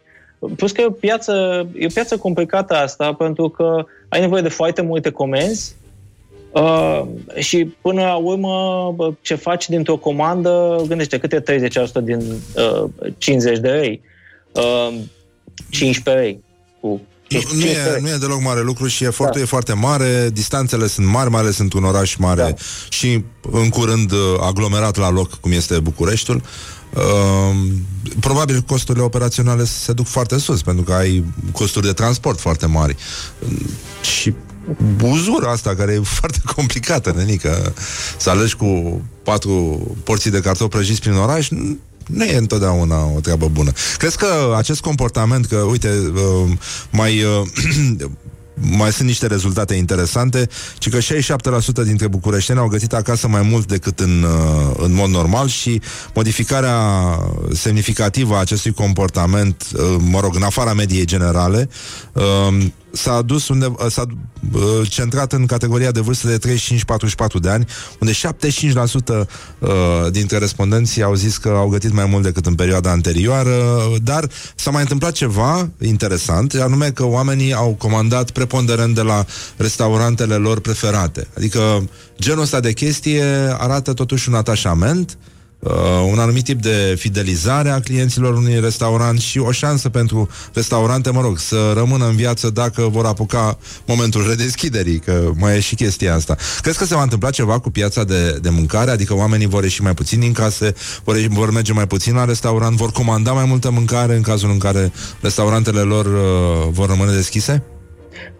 Eu cred că în prima fază, și abia aștept și eu să se deschidă restaurantele când o să fie sigur, probabil că va exista o reticență, oricum vor fi niște măsuri luate de distanțare, vor fi mai puțini oameni în restaurante, dar cred că vom dori să facem asta, pentru că oricât de mult ți se promite o experiență atunci când comanzi mâncare online, primești o mâncare la caserolă și poate fi făcută din punctul meu de vedere de cel mai bun șef din lume, pentru că până la urmă tot o să fie cărată cu o bicicletă într-o geantă termică prin tot Bucureștiul și la final, o să iasă un sos mare.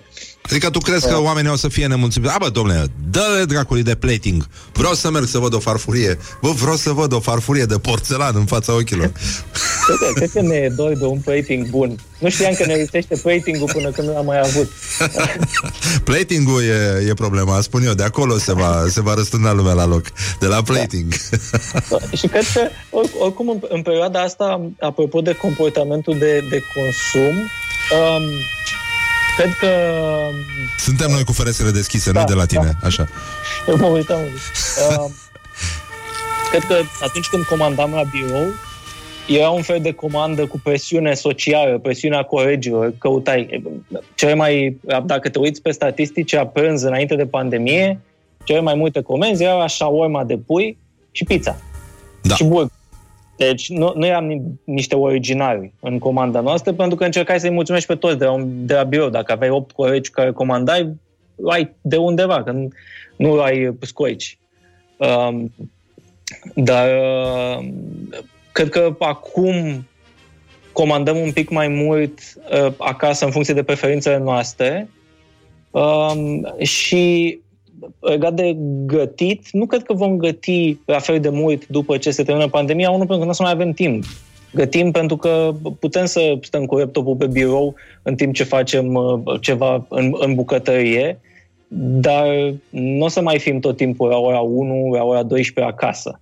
O să fim la birou. Unde o să vrem în continuare să mâncăm, nu cred că sunt atât de mulți oameni care vor să își ducă mâncarea proprie în casele lor. E și chestia asta și cu siguranță acum lumea va oscila, zic eu, și între nevoia de a avea o plăcere pe care un restaurant ți-o oferă și de a avea acces la sentimentul ăla că, dom'le, ești om, te răsfeți într-un fel sau altul.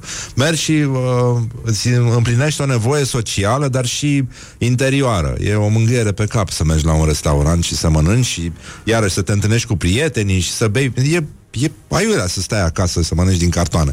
Asta ar fi una, sau să gătești o mâncare semi-suspectă făcută de cineva care are mai multă treabă cu Instagramul decât cu gătitul. Și cred că partea asta care este socială va readuce lucrurile la loc și va reașeza probabil piața de Horeca. Și nu știu cât de mare va fi dezastru acolo, dar înclin să cred că undeva aproape de 50% din piață nu-și va mai reveni.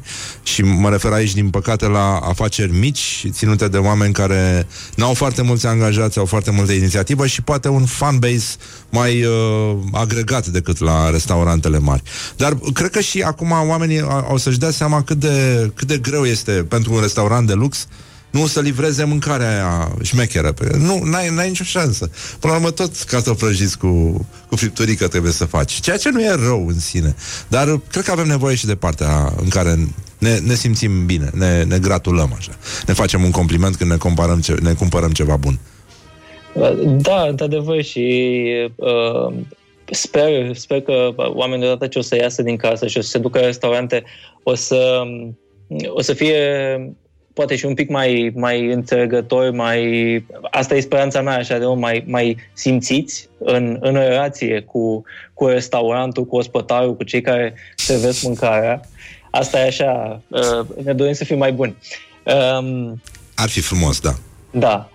Dar în același timp, cum spuneai și tu, chiar dacă se redeschid restaurantele, nu știu, poate se redeschid pe 1 iunie, că pe 15 mai nu o să fie.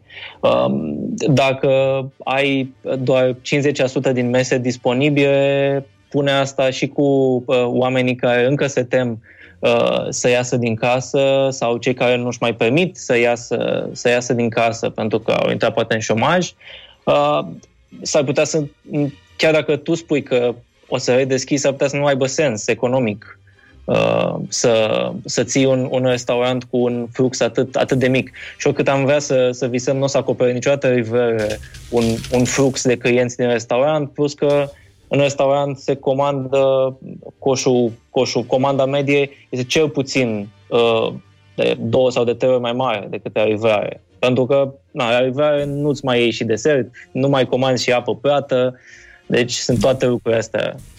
Da, e complicat și pentru cineva care înțelege cum funcționează un restaurant și unde se duc ratele astea de profit, își dă seama că de fapt e un balans foarte, foarte fin și că îți trebuie fie rulaje foarte mari ca să aibă sens ca business, fie multă pasiune și bucurie și chestia asta pe care o ai pentru că e o vocație în sine să fii ospitalier și sper ca aceste restaurante să-și revină și să aibă sens în noua ordine mondială.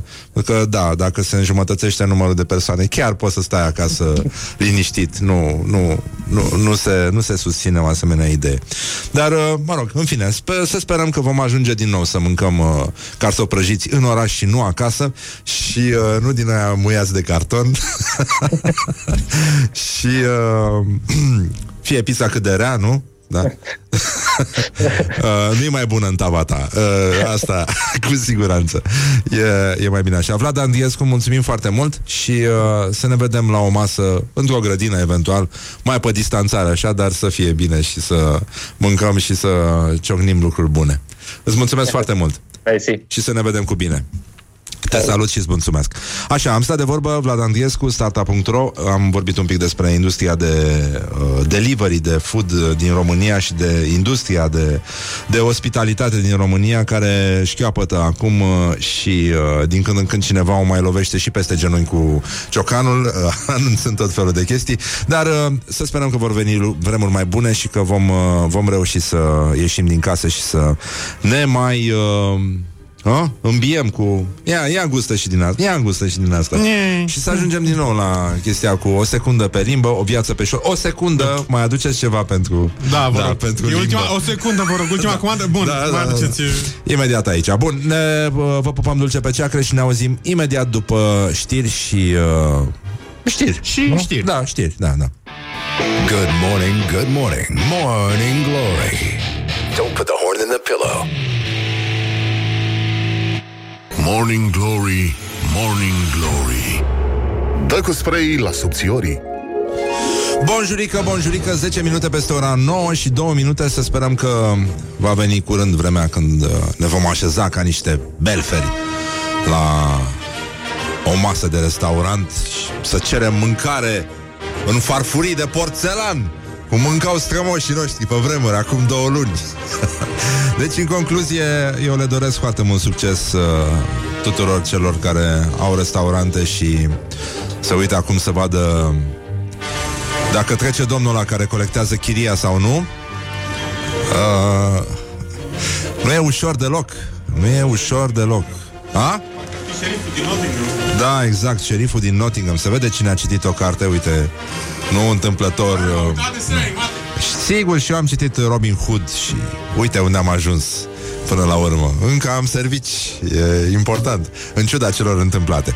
Bun, deci în concluzie este o zi superbă în care ziceam, băi, Răzvane, orientări și tendinți. Am înțeles, gata, vorbim despre pescuit. Acum am înțeles de unde vine geaca domnului Vela.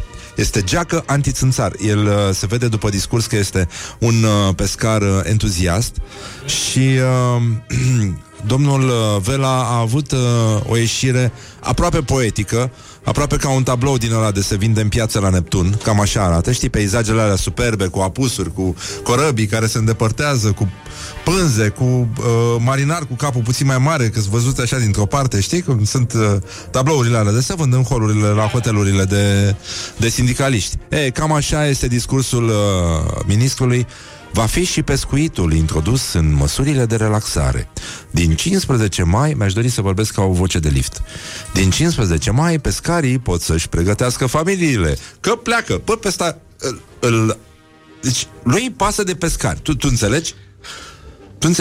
Nu e foarte clar, eu n-am înțeles. Am văzut la Ioana Epure, fosta noastră colegă, că a oprit-o poliția și că nu e ok să scrii în aceeași declarațiile toate destinațiile dacă ai mai multe. Că trebuie să faci câte o hârtie, câte o declarație pentru fiecare destinație. Pe bune? Și că altfel te amendează. Pe de asta e că scrie acolo, se vor introduce destinațiile în sunt ordine. patrule de poliție, că e așa, e după cum le creierii la fiecare sector. Am mai auzit eu una foarte mișto.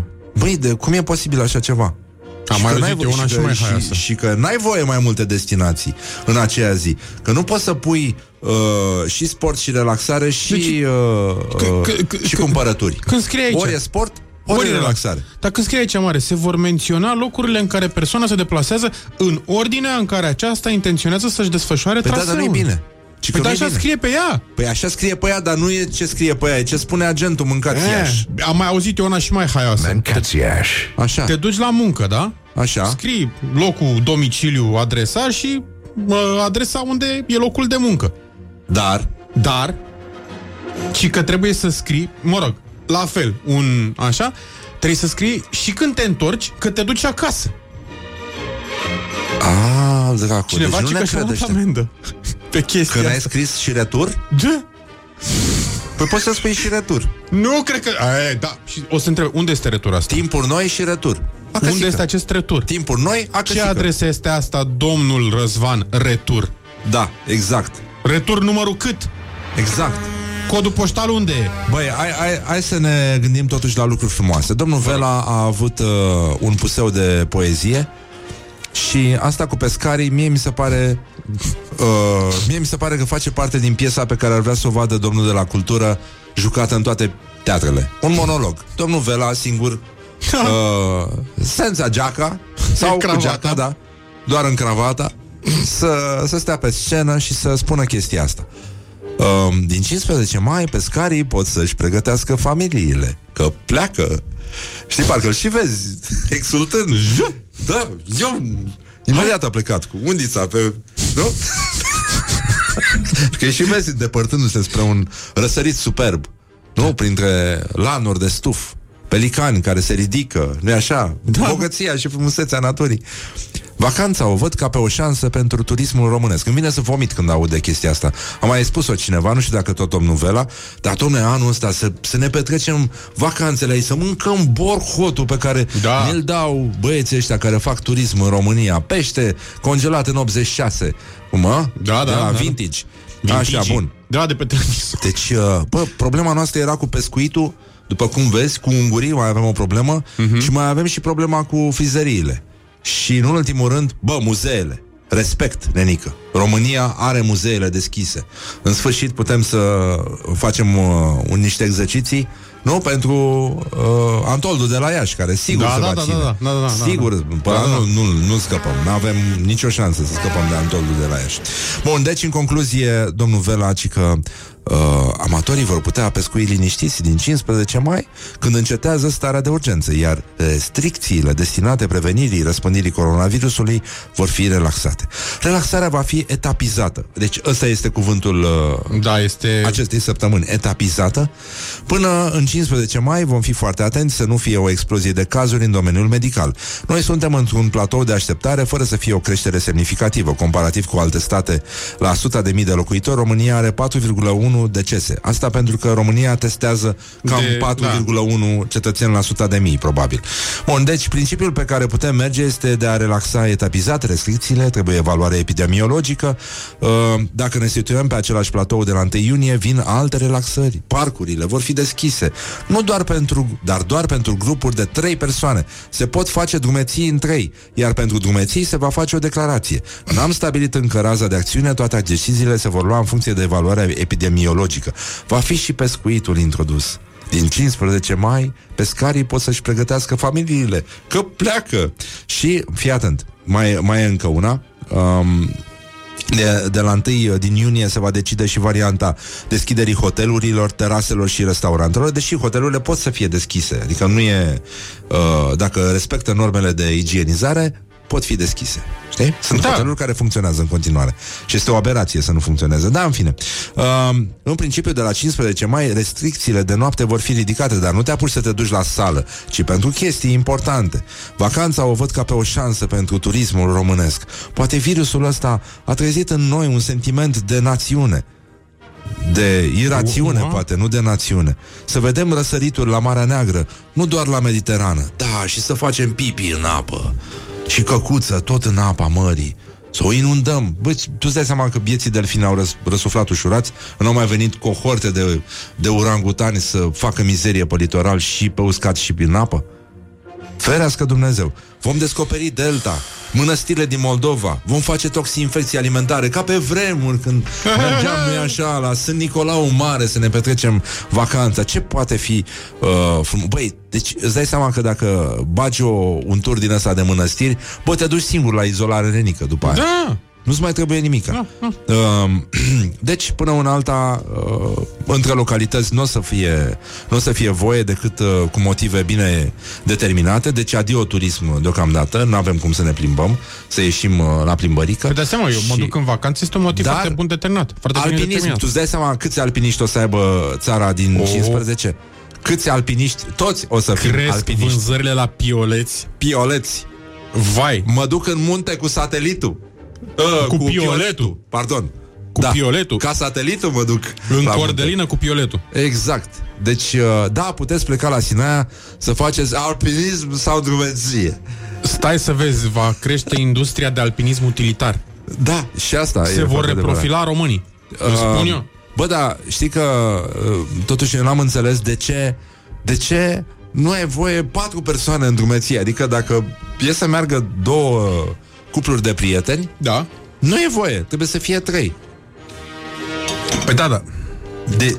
Pot forma 2 grupuri. De câte 3? Nu, de câte deci trebuie 6. Nu, de câte 2. Da? Dar mai distanțate. Că pe munte, vorba aia, strici, te aude ăla. Zice că nu-i vorba, decât cu 3. De ce? Pe unul trebuie să care rucsacul. Femeia. Șerpașul familiei. Nu că femeia e șerpașul. Ea vine de la cumpărături încărcată, nu? Da. Ea este șerpașul. Și ceilalți 2 din grupul de 3 joacă table. Da. Okay. Și cum strigă aia de pe munte? Șerpașilii! Șerpașilii! Ne foame! Da, eu știu de ce, mă. De ce au lăsat cu 3 persoane pe munte. 3 persoane pe munte, mă. Deci n-am văzut de mult o comunicare atât de proastă. 3 persoane pe munte. 3 persoane pe munte, n-ai voie. Păi și cum facem, cu rândul? Păi nu știu. Nu înțeleg. De ce 3? Da, spun eu de ce. Pentru că exact atâția 3 neuroni au folosit domnul Vela ca să scrie toate măsurile astea. Felicitări încă o dată. Drum bun spre mănăstire. It is good from the sides.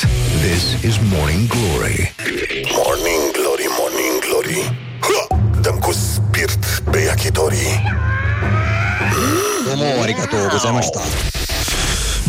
Bonjurică, am revenit la Morning Glory și avem și invitat, avem Skype, avem valoare, avem live pe Facebook, puteți să intrați acolo să-l vedeți pe Virgil Ciulin.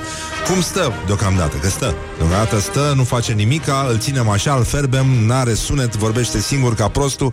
Practic, în momentul ăsta îl bagiocorim să vadă și el cum e, să te căciulești, să intri nenică într-un live la Morning Glory ca tânăr comediant. Deci, ați ghicit, este vorba despre... Morning Glory prezintă comedianța căsică având cafea. Bonjurică, Virgil. Să trăiți, domnul Răzvan și toată lumea din studio. Cred că 2 sunteți, nu? Da. Practic suntem toată lumea în momentul ăsta. Doamne ajută. Mulțumim că existi. Cum stai cu istoria? Că tu aveai foarte multă treabă într-o vreme cu istoria. Da, aveam. Am cam legat-o de gard cu istoria. Îmi pare rău. Da, nu, n-are rost. Viața merge mai departe. Poate. Nu știm, o să vedem. Eu așa am zis, după aia a venit cu virusul și mi-a dat-o în cap, că eu aveam planuri de...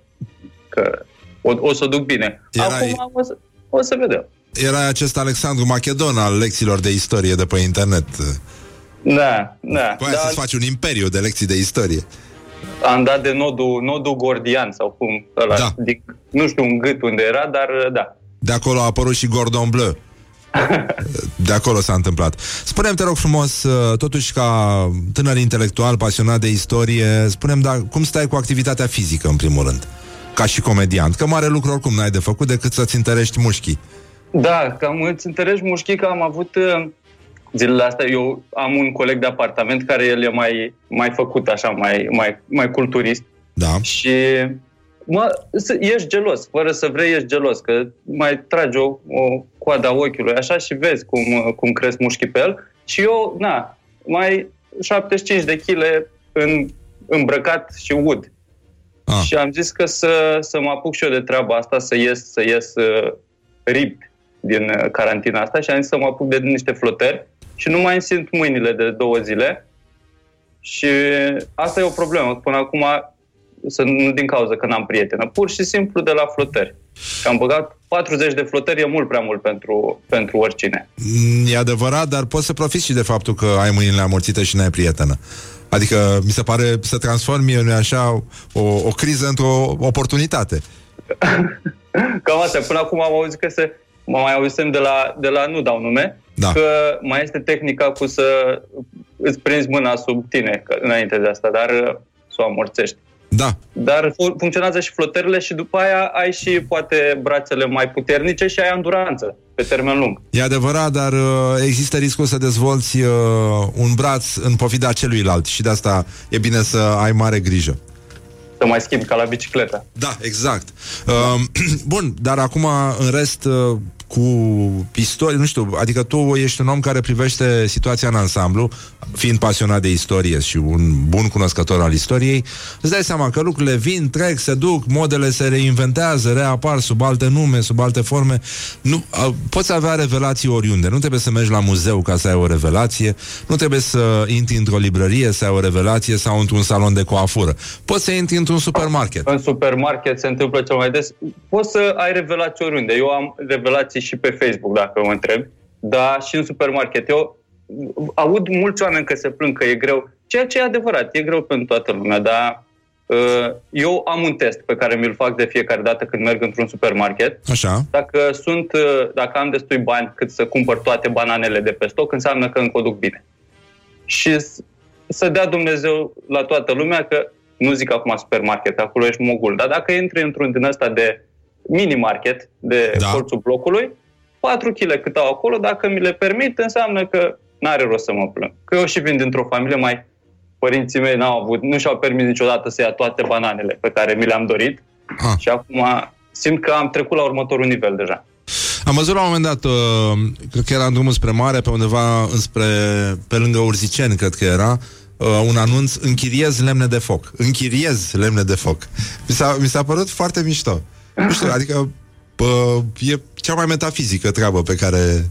Le iei pe persoană fizică și după aia vedeți voi cum vă descurcați. Folosești, aduci altele la loc, adică nu, practic ai și sentimentul că nu dai bani pe ele. Știi, doar plătești o chirie modică. Îți faci treaba și după aia le aduci înapoi. Că nici lemnele nu sunt ultracentrale, știi? Îți iei mai de la margine, deci ar trebui să fie acceptabil. Spune-mi, te rog, mai așa. Virgil, cu atât mai mult cu cât vii din domeniul istoriei, spune-mi care au fost formele de conspirație preferate de tine în timpul pandemiei? Ce ai observat special? Cât timp ai fost atent?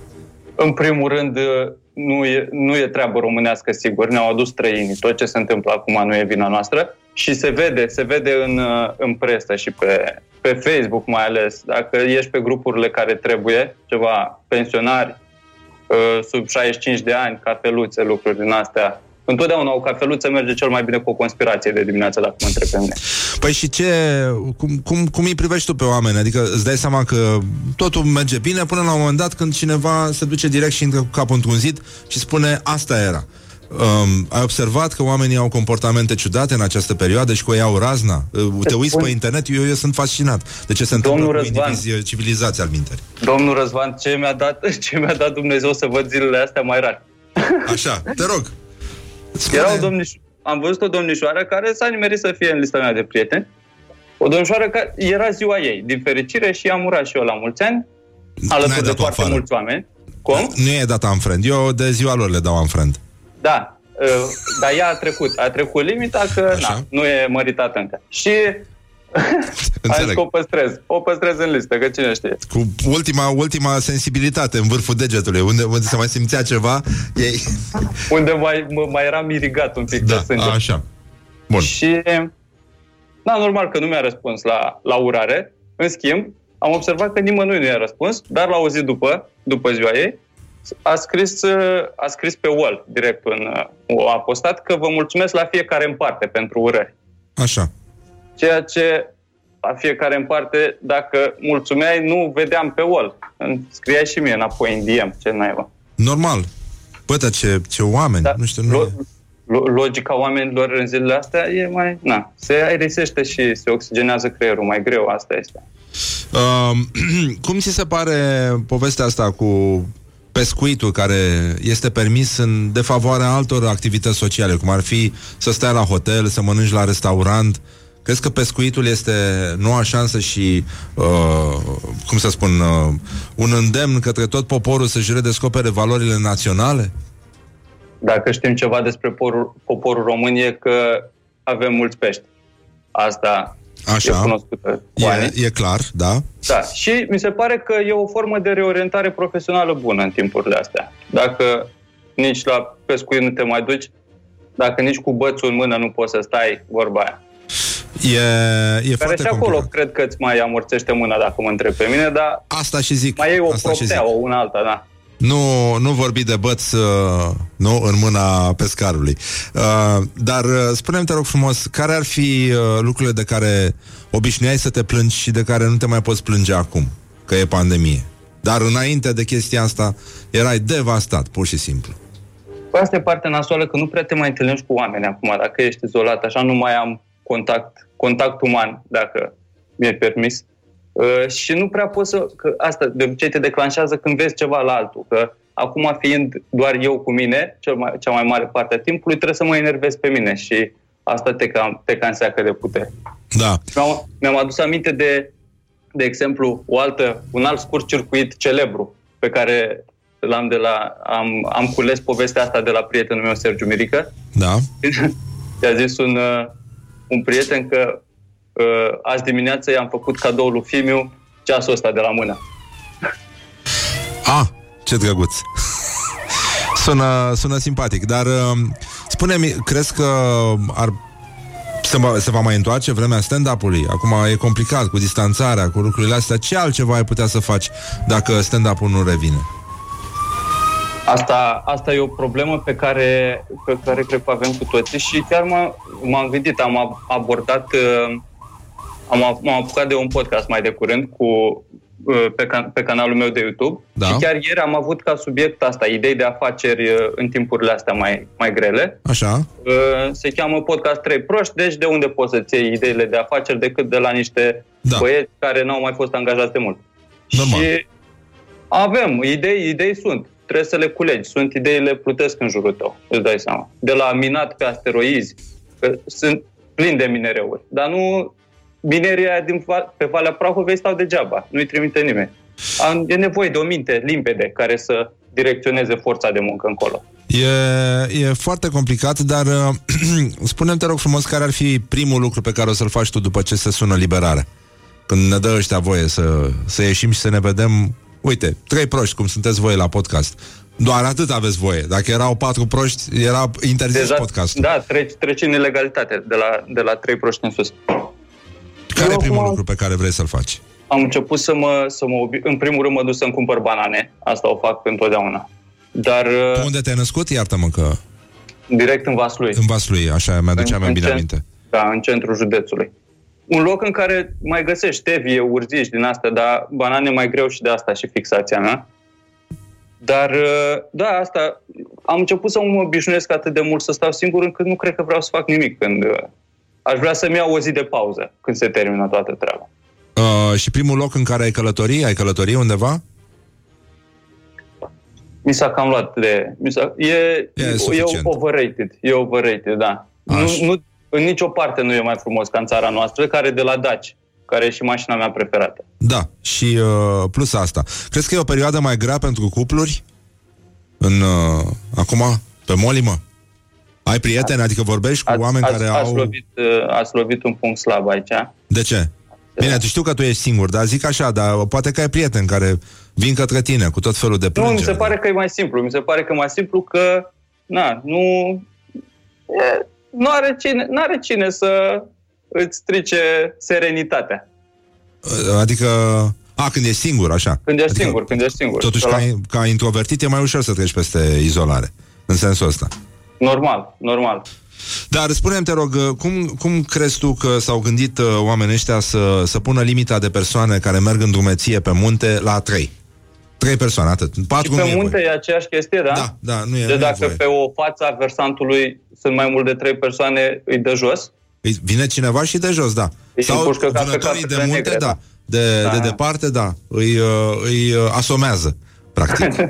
Și îi pune pe tiroliană și la vale pe ei. Da. Și... Cred că e bine ca să se țină să țină ritmul muzicii. Că pe munte și cânti, îți vine să cânti. Și cred că trebuie să cânti pe voci, e o soprană, un bariton și ăla care dă din triunghi, probabil. Atunci da, se pare că un trio totuși e mai bun decât un quartet, mai ales și Sfânta Treime, știm cu toții că de acolo a pornit totul. Probabil și regula că suntem un popor religios de la Zamolxe, de la ăștia. E cu siguranță destul de bine, cum zici tu, și mă bucur că am atins chestia asta. Ai avut vreo altă revelație? Ți-a dat seama că ai fi putut să descoperi religia, credința acum? Crezi că o să ieși mai bun din toată povestea asta? Și dacă da, care va fi calitatea ta îmbunătățită după pandemie? Eu încerc să fiu... Eu acum cred că se trage linia acum din cine... De exemplu, în stand-up. Cine vrea să facă treabă și cine nu. Acum, dacă a fost un test al dorinței de a fi parte din treaba asta, trebuie să te adaptezi în funcție de ce se întâmplă. Te muți în online, vezi ce vrei să faci. Eu sper doar să supraviețuiesc. Nu toată treaba asta, să nu trebuiască să mă bag la o corporație sau chestii din astea, că Doamne ferește. Nu cred că... Da. Nu știu ce experiențe aveți dumneavoastră, dar eu mi-aș dori să nu ajung acolo. Să nu ajungi atât de jos încât să lucrezi într-o corporație și să umbli cu metrou gol dimineața, ca Belferul. Da. Am trăit metrou ieri. Așa? Și nu-l mai văzusem de peste o lună și toată lumea purta măști în afară de paznici care făceau FaceTime și nu puteau să vorbească cu masca la gură, îți dai seama. Da, e foarte dificil. Dar, în fine, să sperăm că vom apuca vremurile alea în care ne vom putea vedea 3, 4, mă rog, vedem câte persoane, că știi cum e. Lume multă, oameni puțini. Acum, cine stă să decidă cine e om, cine e persoană aici? E puțin complicat. Virgil Ciulin, îți mulțumim foarte mult. Pe Virgil îl găsiți pe canalul lui de YouTube, Virgil Ciulin, și mai apoi îl găsiți și la niște oameni, unde... Mă rog, testează limitele umorului, ca să zic așa, împreună cu colegii de grup. Îți mulțumim, Virgil, și să sperăm că vor veni numai vremuri mai bune. Da. Ceau. Rămâi puțin cu noi ca să facem și niște poze și... Morning Glory prezintă comedianța căsică având cafea. Acum se va întoarce și formația de Peltics după o scurtă pauză publicitară, dar înainte de asta, mi-am adus aminte că în Bulgaria, spre deosebire de noi, bulgarii ci că au voie cel mult 4 persoane la masă și chelnerul trebuie să poarte mască și trebuie să le arunce mâncarea, știi? Frumos, a circulat o chestie simpatică, da, de la distanță așa, bam, și le dai ca pe lopățică. Dacă le aduci o pizza, le aduci cu pizza, cu lopata aia cu care scoți pizza din cuptor. De la distanță așa, le pui pe masă, nu te apropii de nenorociți. Și ci că ăștia au voie și tenis, au voie și călărie, au voie atletism, au voie golf, dar trebuie să stea la 2,5 metri ei între ei și mai mult, ci că le dau drumul și la bazinele de not. Tu știai? Nu! La bulgari, pe bune. Deci le dau drumul doar că trebuie să aibă clor liber rezidual la valori între 0,4 și 0,5 mg la litru. Ceea ce e extraordinar. Nu? Dezinfectare, cum o numesc. Deci bulgarii, frate, au viață, Au viață. Deci ăștia au scăpat de... N-au scăpat, nu că erau și ei pe listă. Nu, erau și ei pe listă. Și ne bucurăm că sunt și bulgari alături de noi pe lista țărilor în care epidemia merge mai departe, cum mergea și Angela. Suntem bucuroși. Dacă eram singuri fără bulgari, eram supărați. Da, așa, să vezi că și bulgarii au cazuri, parcă ți se umple o inima de bucurie. Și știi ce le-au mai promis la bulgari? Nu. Le-au zis că dacă sunt cuminți și respectă distanțarea, le bagă și apă în piscină. Leave me in my pain. This is Morning Glory. Put the hand and listen on Rock FM. Morning Glory, Morning Glory. Se duc sau se întorc cocorii? Bonjurică, noua ordine mondială. Morning Glory vă spune la revedere. Se încheie ziua de lucru. Am sărbătorit și astăzi prin muncă, nu? Și ne bucurăm foarte tare că avem vești foarte bune de pe Mapamond. Multe piste de biciclete, trotuare mai largi, străzi închise pentru mașini, pur și simplu primarii din mai multe orașe din Europa și din state vor să transforme cel puțin parțial spațiul public ca să le ofere oamenilor posibilitatea de a se distanța social în perioada în care vor conviețui cu coronavirusul. Mă rog, vă dați seama că în momentul ăsta e o ocazie pentru unii să înverzească orașele și să îndemne pe oameni să meargă mai mult pe bicicletă, să facă lucruri din astea, cu excepția olandezilor care nu ne lasă să legăm portul Constanța printr-o autostradă. Dar mă rog, e vorba despre lărgirea rețelelor de benzi de bicicletă. Asta pare să fie obsesia primarilor din Europa, din orașele foarte aglomerate din Europa, care vor trebui să-și reconfigureze și circulația cu metroul, ceea ce e foarte complicat. La noi însă e puțin greu, pentru că războiul de zeci de ani care a început între șoferi și bicicliști nu s-a încheiat încă. Niciodată nu se încheie. Și să vedem cine câștigă cum se numește, decorația asta, levierul de aur. Trebuie acordată și jartiera, nu? Jartiera de aur care se oferă bicicliștilor care nu își prind manșeta de la pantaloni în lanț. E foarte important. Da, aia e jartiera de aur, de fapt. Dar până una alta, e adevărat, nu e foarte clar în ce direcție trebuie să scuipi în ziua de astăzi, pentru că nu știi de unde bate vântul, ce se întâmplă, care e distanța la care pot scuipa mitocanii care trăiesc printre noi. Dar despre asta și despre multe altele într-o emisiune viitoare. Până una alta, aș vrea să încercăm acum. Formația The Peltics revine pe marea scenă a țării. Da. Și mulțumim.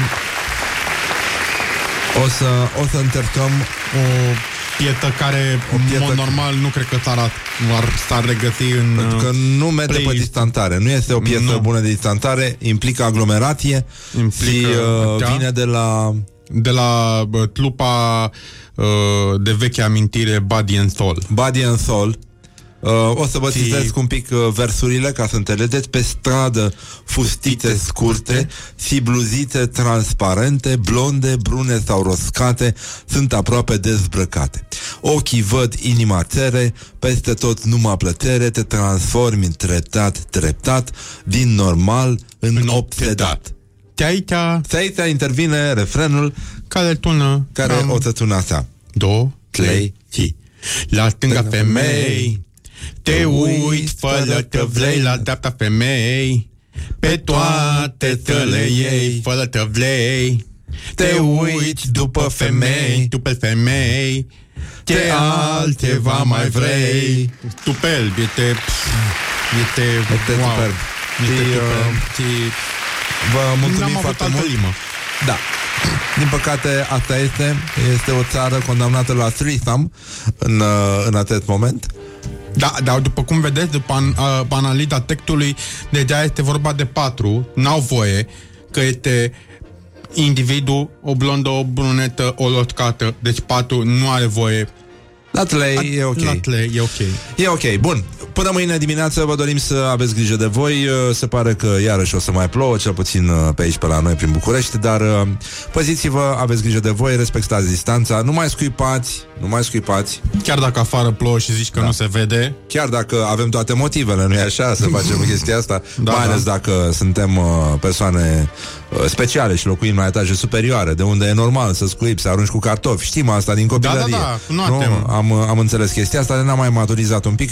Ne auzim mâine dimineață la o nouă întâlnire cu muzica voastră preferată, dragi prieteni ai rockului. Și cred că putem să... Eu zic că putem să ascultăm o piesă pe care n-am mai auzit-o de mult. Da. Asta? John the Revelator? Da, vă rog. Care mie îmi place foarte mult, mai ales că are și o notă din asta, e bună, merge pe sumbru, merge pe cum e afară. Dar în orice caz, o să vină liberarea și o să ieșim de aici și o să chiuim și mai ales o să servim băuturi reci pe terase. Fiecare cu terasa lui. Bye bye pentru mine. Qu'est-ce que nous avons préparé pour demain? Je sais pas, mais on va... Je sais pas, mais pourquoi nous parlons le français? Je sais pas... Parce que la place de Unirii, il y avait un mémorandum. Mémorandum? Il y a 2 ans, depuis deuxième année. 200 centimetri. Oui. John le Révélateur, Curtis Stinger and the Forest Rangers. What the duck is going on?